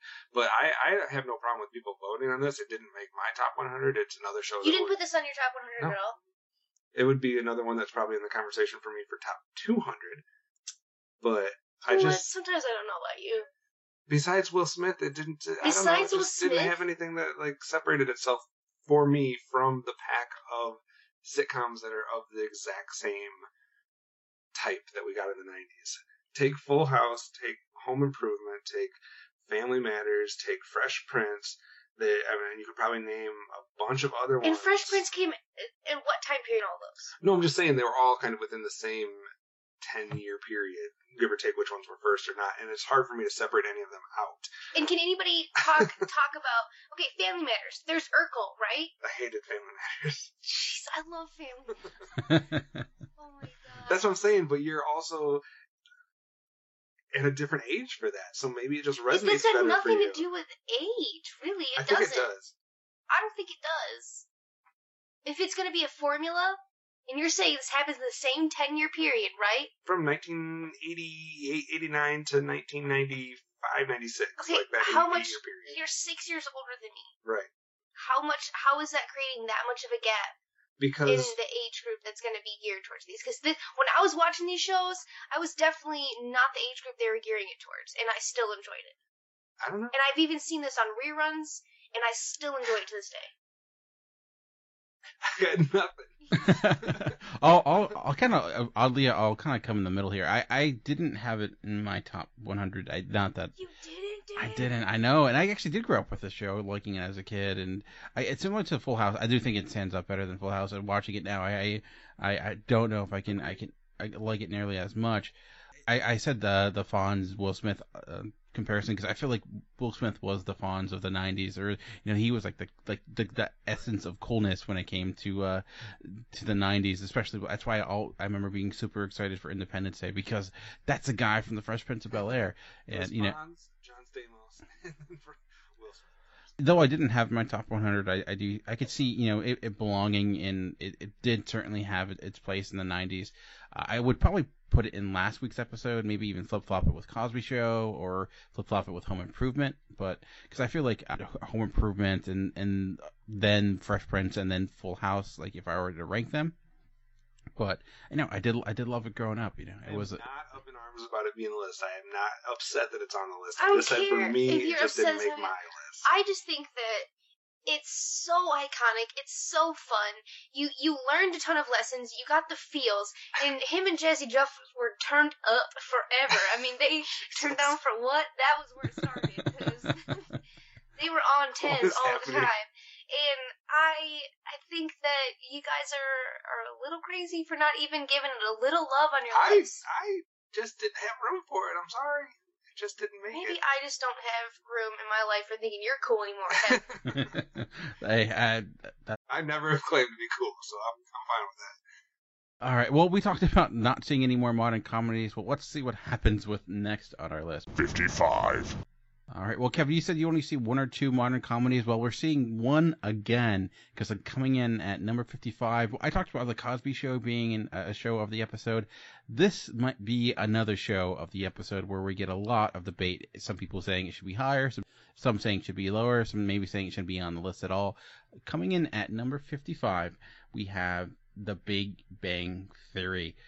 It was on 11 lists, so it was on quite a few lists. Its highest ranked is number 14 by Steve Phillips, Steve Megatron Phillips, and if you haven't not realized, unfortunately, he did have to step out for Daddy Duty did call. So unfortunately, he would have to leave tonight's podcast as other responsibilities came up. But it received 630 points, was only 2 more points than The Big Bang Theory. And I talked about last week with how close the point totals were. That's really continuing this week, where you're only seeing a jump up of maybe 5 points at the most from show to show. So these shows are super, super close. But Kevin, you talked about only seeing 2 more modern comedies. Do you think that means we're only going to see one more after this? I said 2, possibly 3, and this was one of the ones I was considering as the 2. So yeah, no surprise that Big Bang Theory is showing up on our list. I think there's one more that debuted 2 years after that we're also going to see, and then there's an outside shot for a third one. But yeah, Big Bang Theory, I think a ton of people like this. It has a huge following, also has the awards, also has the ratings, also has the water cooler talk. It's just the stuff that people are talking about or, having conversations about. There's a ton of pop culture type stuff coming out and also being referenced in the show. Talk about a bunch of 80s and 90s TV stars making a return too in the show. I'm not surprised at all. I don't know. I think this is one that's also going to kind of wage the debate here, because I think what you have is you have a show like Mother or Big Bang Theory that maybe have more popular appeal, but then I think you have stuff like 30 Rock and Modern Family. Like you said, it's a different group, and I think a lot of people would probably put those as higher quality shows, but Modern Family, I think, is one that has a little bit of both, but it necessarily appeals to a different audience. But Big Bang Theory is like the one show that it still gets ratings like shows did in the past, which is insane to me. But Amanda, any thoughts on Big Bang Theory coming in at number 55? Actually, a little shocked it came in so low, especially this being a geek-centric folks group for lists. I thought this would come in much higher. I'm not a huge fan of the show. I just haven't watched a ton of it. What I have seen of it, I think it's definitely another one of those inside jokey, pop culture driven shows. But I think that there's got to be a reason for the huge following. I don't seek the show out, but if it's on, like somebody else is watching it, I'm going to watch it and I'm going to, enjoy it. Not something I go nuts for, though. Definitely shocked. Very shocked that it's not higher. It's interesting because I feel like this is the first time I've talked about the show and Mike and Steve weren't on it, so I didn't have to come off as a morally negative person on the show. Because the way I look at Big Bang Theory, it's kind of like a pop song, in where it has the chorus, it has the jokes. You kind of know each episode that's gonna make. You know where it's going. It's easy on the ears. It's easy to follow. At the end of the day, it kind of makes you feel good. And I could see that with Big Bang Theory. It's not necessarily overly complex. It fits kind of the classic sitcom model. I think this is a decent place for it. Like you said, I know some people are gonna want it a lot higher than it is. I know there are geeks who hate the show because they feel it kind of demeans the culture or kind of makes pokes fun at it, and I kind of see that point at times. I think my biggest issue is I feel the jokes are just like too easy. It goes after easy targets, like going into a comic book shop and a girl comes in and like everyone freaks out, and like that's like a joke. It's like, oh, girls don't go to comic book shops. And like, I walked into a local comic book place looking for stuff for Kevin, actually, and it was like a bomb went off in there. There was probably like 4 or 5 dudes, and I think they didn't know what to do. They were trying to talk to me, and they just couldn't grasp the concept of me being in there.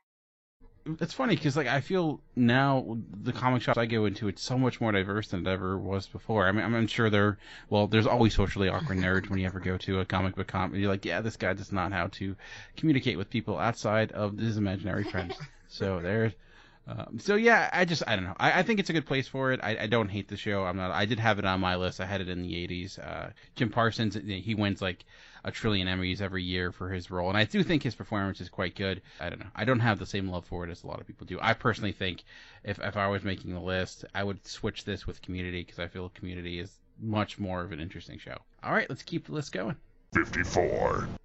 The recent show theme keeps on going as we have another show that only debuted in 2014. Its new season in 2015 just recently started as in number 54. Again, another FX show. Like, I did not expect FX to dominate this list as it feels like it has been for this last few episodes. But coming in at number 54, Fargo. Jesus. All right. Sorry, loser. Me too. Yeah. So are we calm? Are we calm? Now here's what's gonna happen. I'm gonna make some calls, like I said, because this is the first that But if it's true, if Sam did miss some payments, then well, they're within their rights to... I think we might have a problem here. Another show with movie tie-in, as it is a movie made into a TV series. Received 633 points, only 3 more points than The Big Bang Theory, only on 10 lists, though as highest ranked as number 2. Again, I think this might be a case where we're seeing a lot of our movie friends really showing their love for film and its influences there. Kev, any thoughts on seeing Fargo at number 50? This one is a little shocking to me. I did not have this even anywhere remotely in the vicinity of my radar. So I'm not saying anything against it or anything. I haven't seen it. It's fairly new, but I don't know if this has a combination of both being fresh on our minds. It's new. It also has movie connections, and we have a lot of movie people helping us make the list. But I guess I just didn't even think about this one. It's not even one that I considered. So maybe that's my fault. I don't know. I do actually love Fargo. I think the bad thing about Fargo is that it debuted the same year as True Detective and not that far away, and it was kind of a similar thing where you had, anthology series and really big name actors. I don't know, I wouldn't say it's as good as True Detective, but it's not that far off. Billy Bob Thornton's performances in this is quite good. It was, did receive Emmy nominations as well for Outstanding Miniseries and Directing and Casting as well. It had Golden Globe nominations. It's I think too, it's season 2 so far. It's actually been much better than season 2 of True Detective, so it actually might end up being a better show overall than True Detective, but I was surprised it was this high. I think I could see it making top 100, but again, a situation where the people who voted for it tended to vote for it really highly, all the way up to number 2. I maybe in the 80s or 90s, I do think 54 is a little too high, just for shows that I think had a proven track record that were nearly as good. But Amanda, any thoughts on Fargo coming in at 54? Out of left field for me, definitely. I don't really agree with it being on the top 100 as of yet. I think maybe if it was a personal list, strictly personal, I think that would definitely be okay. But as far as matching this up and putting it this high with some of the shows I've seen that we will see is kind of comical. Yeah, I could see this in a few years from now, and it would make more sense for it being where it is here. But again, I think it's a situation where exposure is a huge thing. What's on your mind is a huge thing, and sometimes I think that's where recent stuff tends to get a little bit more love, than some of the classics. I would not have expected this to beat out Homeland and True Detective and some of the other modern ones we've gotten. I'm surprised. Yeah, and I was also surprised. I mean, it's also on more lists too, it was on 2 more lists than True Detective. So I think, again, what's on your mind recently. So I think the season 2 of True Detective, where some people truly just hated, may have again kind of affected their viewpoint. But let's see how things go as we're getting it down to the nitty gritty of this week's episode. 53. At number 53, we're actually getting to a show I talked to you guys about not that long ago on an episode of Cinema Geeks when we were kind of discussing what we're getting into with the Top 100 series. Another show that's not necessarily movie tie-in, but it's certainly a genre we've talked about actually a few times today with Westerns, as with number 54, we have the HBO Western drama Deadwood with 635 points. It was on 10 lists, as highest ranked as number 4. On an episode of Cinema Geeks, I actually mentioned that I was catching up with simply because of this list. After watching this show, I fell in love with it. Oddly, I would say we don't see Westerns that much anymore, though this year I feel like there's a trillion Westerns coming out this year. But most years we don't see a lot of Westerns. For a long time, I would think Deadwood might have been one of the best. It just production-wise, it looked amazing. And we talked about Justified today. Timothy Olyphant's character in that very much, I think, got his start within Deadwood. Great performance all around. It just, I don't know, it's in the details, I think, and it just, the way it portrayed the West, I felt like for a genre that's been around for such a long time.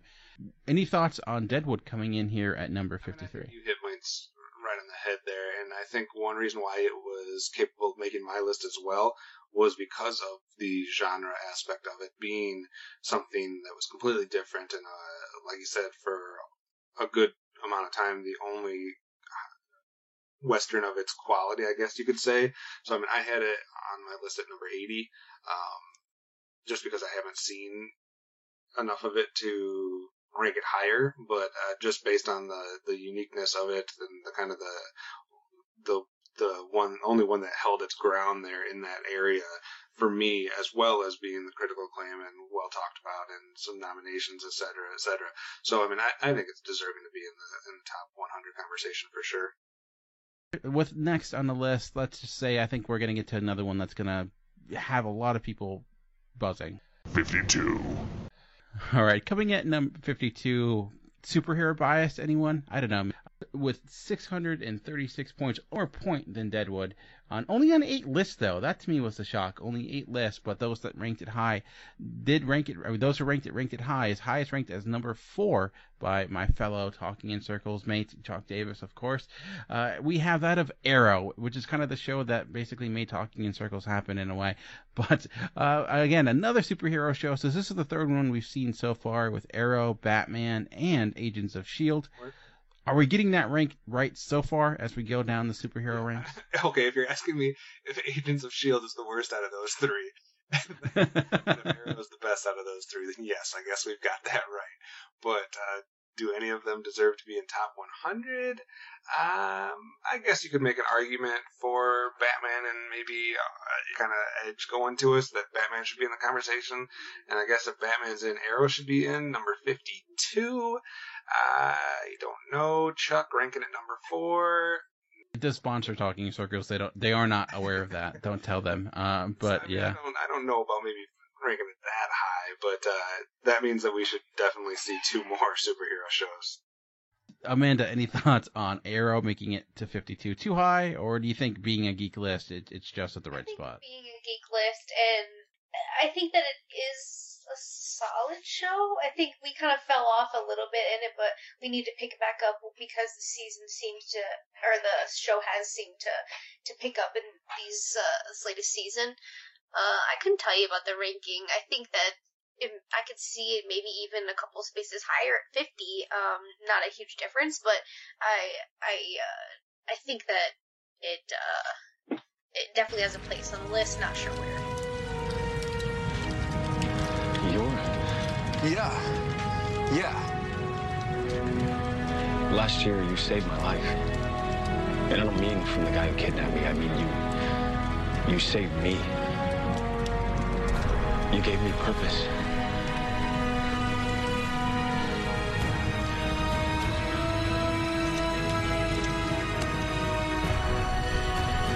We're just getting started. Yeah, I like Arrow. I think it's a really inconsistent show. I think it has one really, really good season with season 2. Season 1's okay. Season 3 was pretty bad. Season 4 has been better. I have a lot of issues with Arrow. One being, I feel like everyone becomes a superhero over like a weekend of training. It's like, oh, I went to camp for a weekend and now I can fight supervillains, and and it keeps using the same type of conflicts over and over again. I think in the sense of looking at where we are with superhero TV shows, looking at what came before, stuff like Smallville, Lois and Clark, things of that ilk. I do think it put us in a new direction in what to expect with superhero TV. It did at least kind of, give us other, superhero shows we might see later today. So, and yeah, it's basically Batman. Arrow becomes that like a stand-in for Batman. I think this is way too high. Again, it's a Geekcast radio show. We have a superhero bias. Honestly, I'm surprised it's not higher. I'm surprised it was only at 8 lists. I think that kind of surprised me. I'm surprised that there's going to be a couple that are in the top 50 probably, that means. So, whatever. I mean, I would put this in the 90s if I'm putting it on the list. Yeah, I mean, putting it ahead of shows like The Shield, Deadwood, and stuff like, yeah. You kind of know where our fan base stands. But I'd be curious to hear what people have to say, because I know there are a lot of people who may think didn't rank it high enough. I don't know. We'll see. But we have one more show to go for today, and let's see if we get another current show, or are we gonna go back to the classics again? 51. Well, with number 51, we are going to, before we get into the top 50s, we're gonna get into one more classic comedy.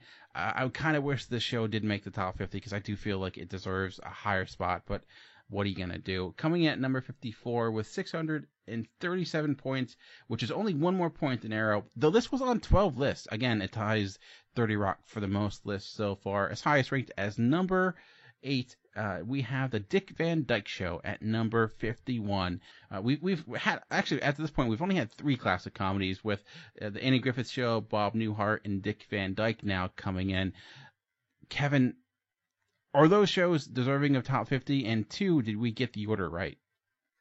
I would say they're all deserving to be in the top 100. Had Dick Van Dyke at 87, which maybe isn't quite high enough, but I just didn't see maybe it holding the same place as, like, I have Andy Griffith much higher, just because I think there's more levels to it.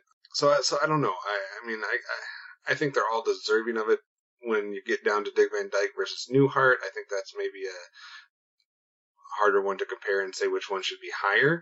But I definitely think Dick Van Dyke deserves to be in the conversation. I could see for me, it was kind of borderline. It was in that group that was either just going to make the countdown or it was going to be just left off. And in the end, it ended up making my spot, like I said, at 87. So I don't have a problem with this being on there. Amanda, any thoughts on Dick Van Dyke?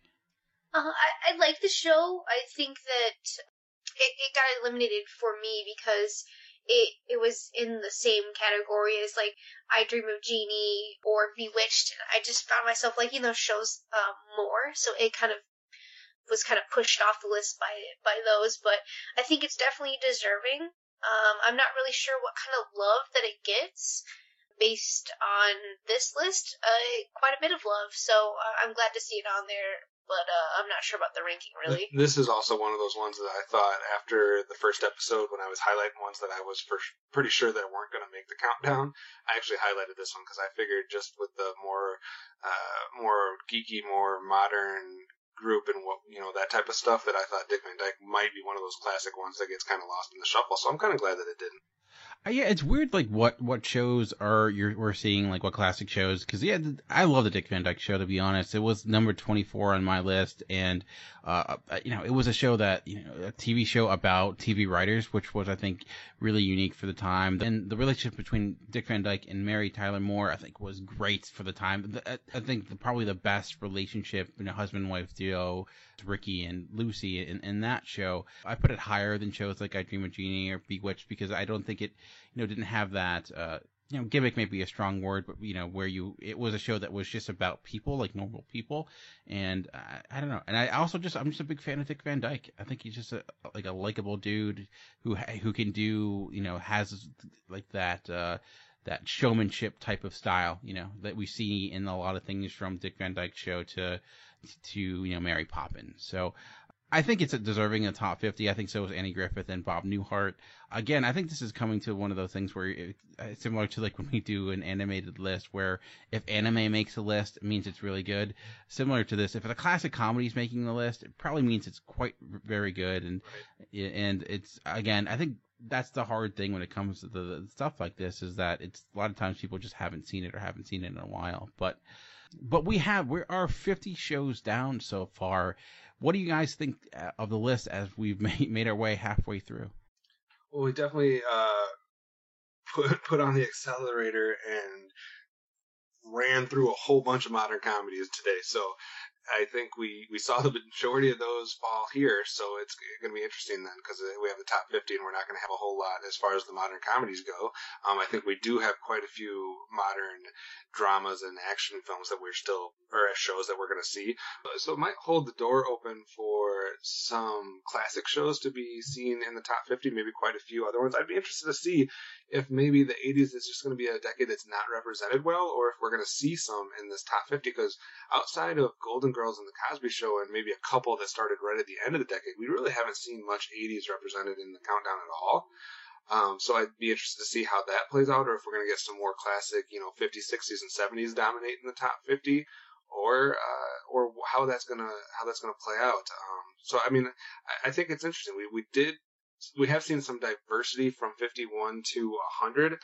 We've also seen quite a bit of modern stuff and quite a bit of comedies, whether it's modern or, some of the 90s comedies, etc. So I think we're going to see a lot of different stuff than what we've already seen. I think we're going to see different genres and different decades represented in this top 50, but it's going to be hard for me to fit 82 shows into 50 slots. So It feels like we're going the opposite direction with that. I've had 32 of my shows have been eliminated for sure. So I'm sure there's going to be a lot more. But I'm just interested to see what classic shows are able to kind of withstand the time, and which one of these modern shows do people elevate over the ones that we've already seen. Amanda, any thoughts on the countdown so far? I've had a few upsets. I think I felt a little Blind Spots is some big shows that have happened in the past few years here.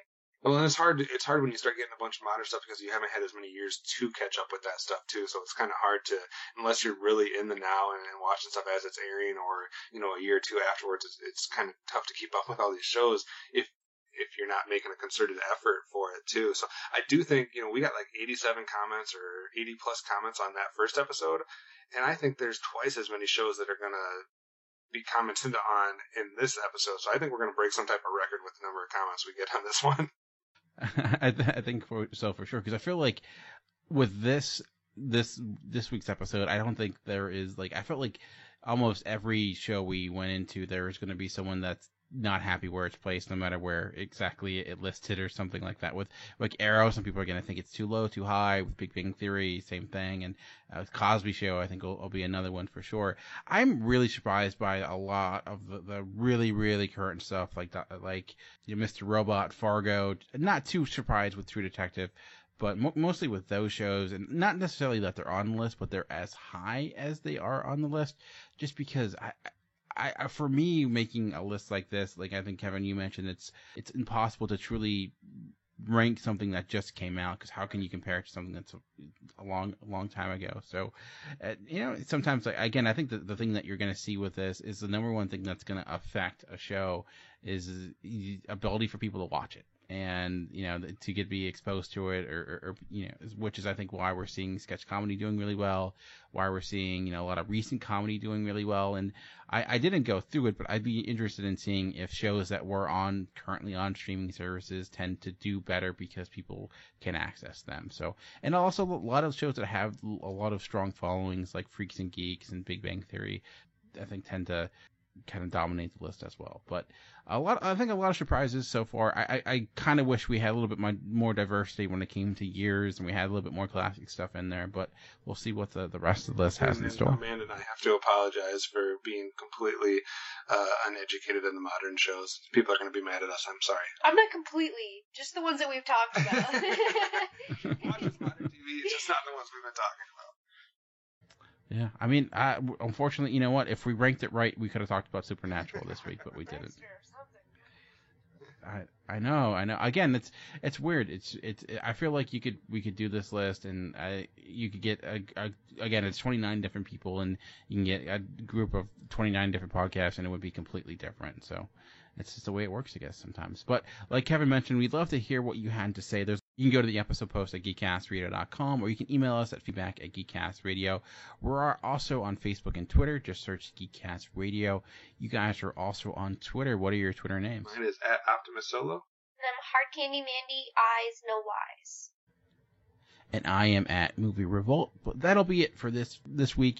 We'll be back next week as we count down numbers 50 to number 26. Yes, we're getting into the nitty-gritty, the top 50. That's when things get serious. But we'll see what it has in store. So make sure to join us as we continue the top 100 TV show countdown of all time. And always remember to unleash the geek in you. Thanks for listening.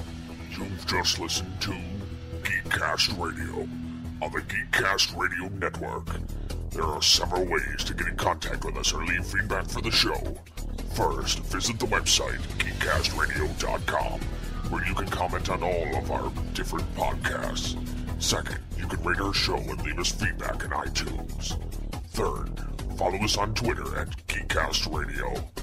Fourth, become a fan on Facebook. Go to facebook.com/GeekcastRadio.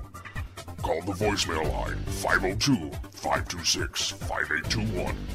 Please remember to tell us the show you are leaving the message for and your name. So until next time, unleash the geek in you.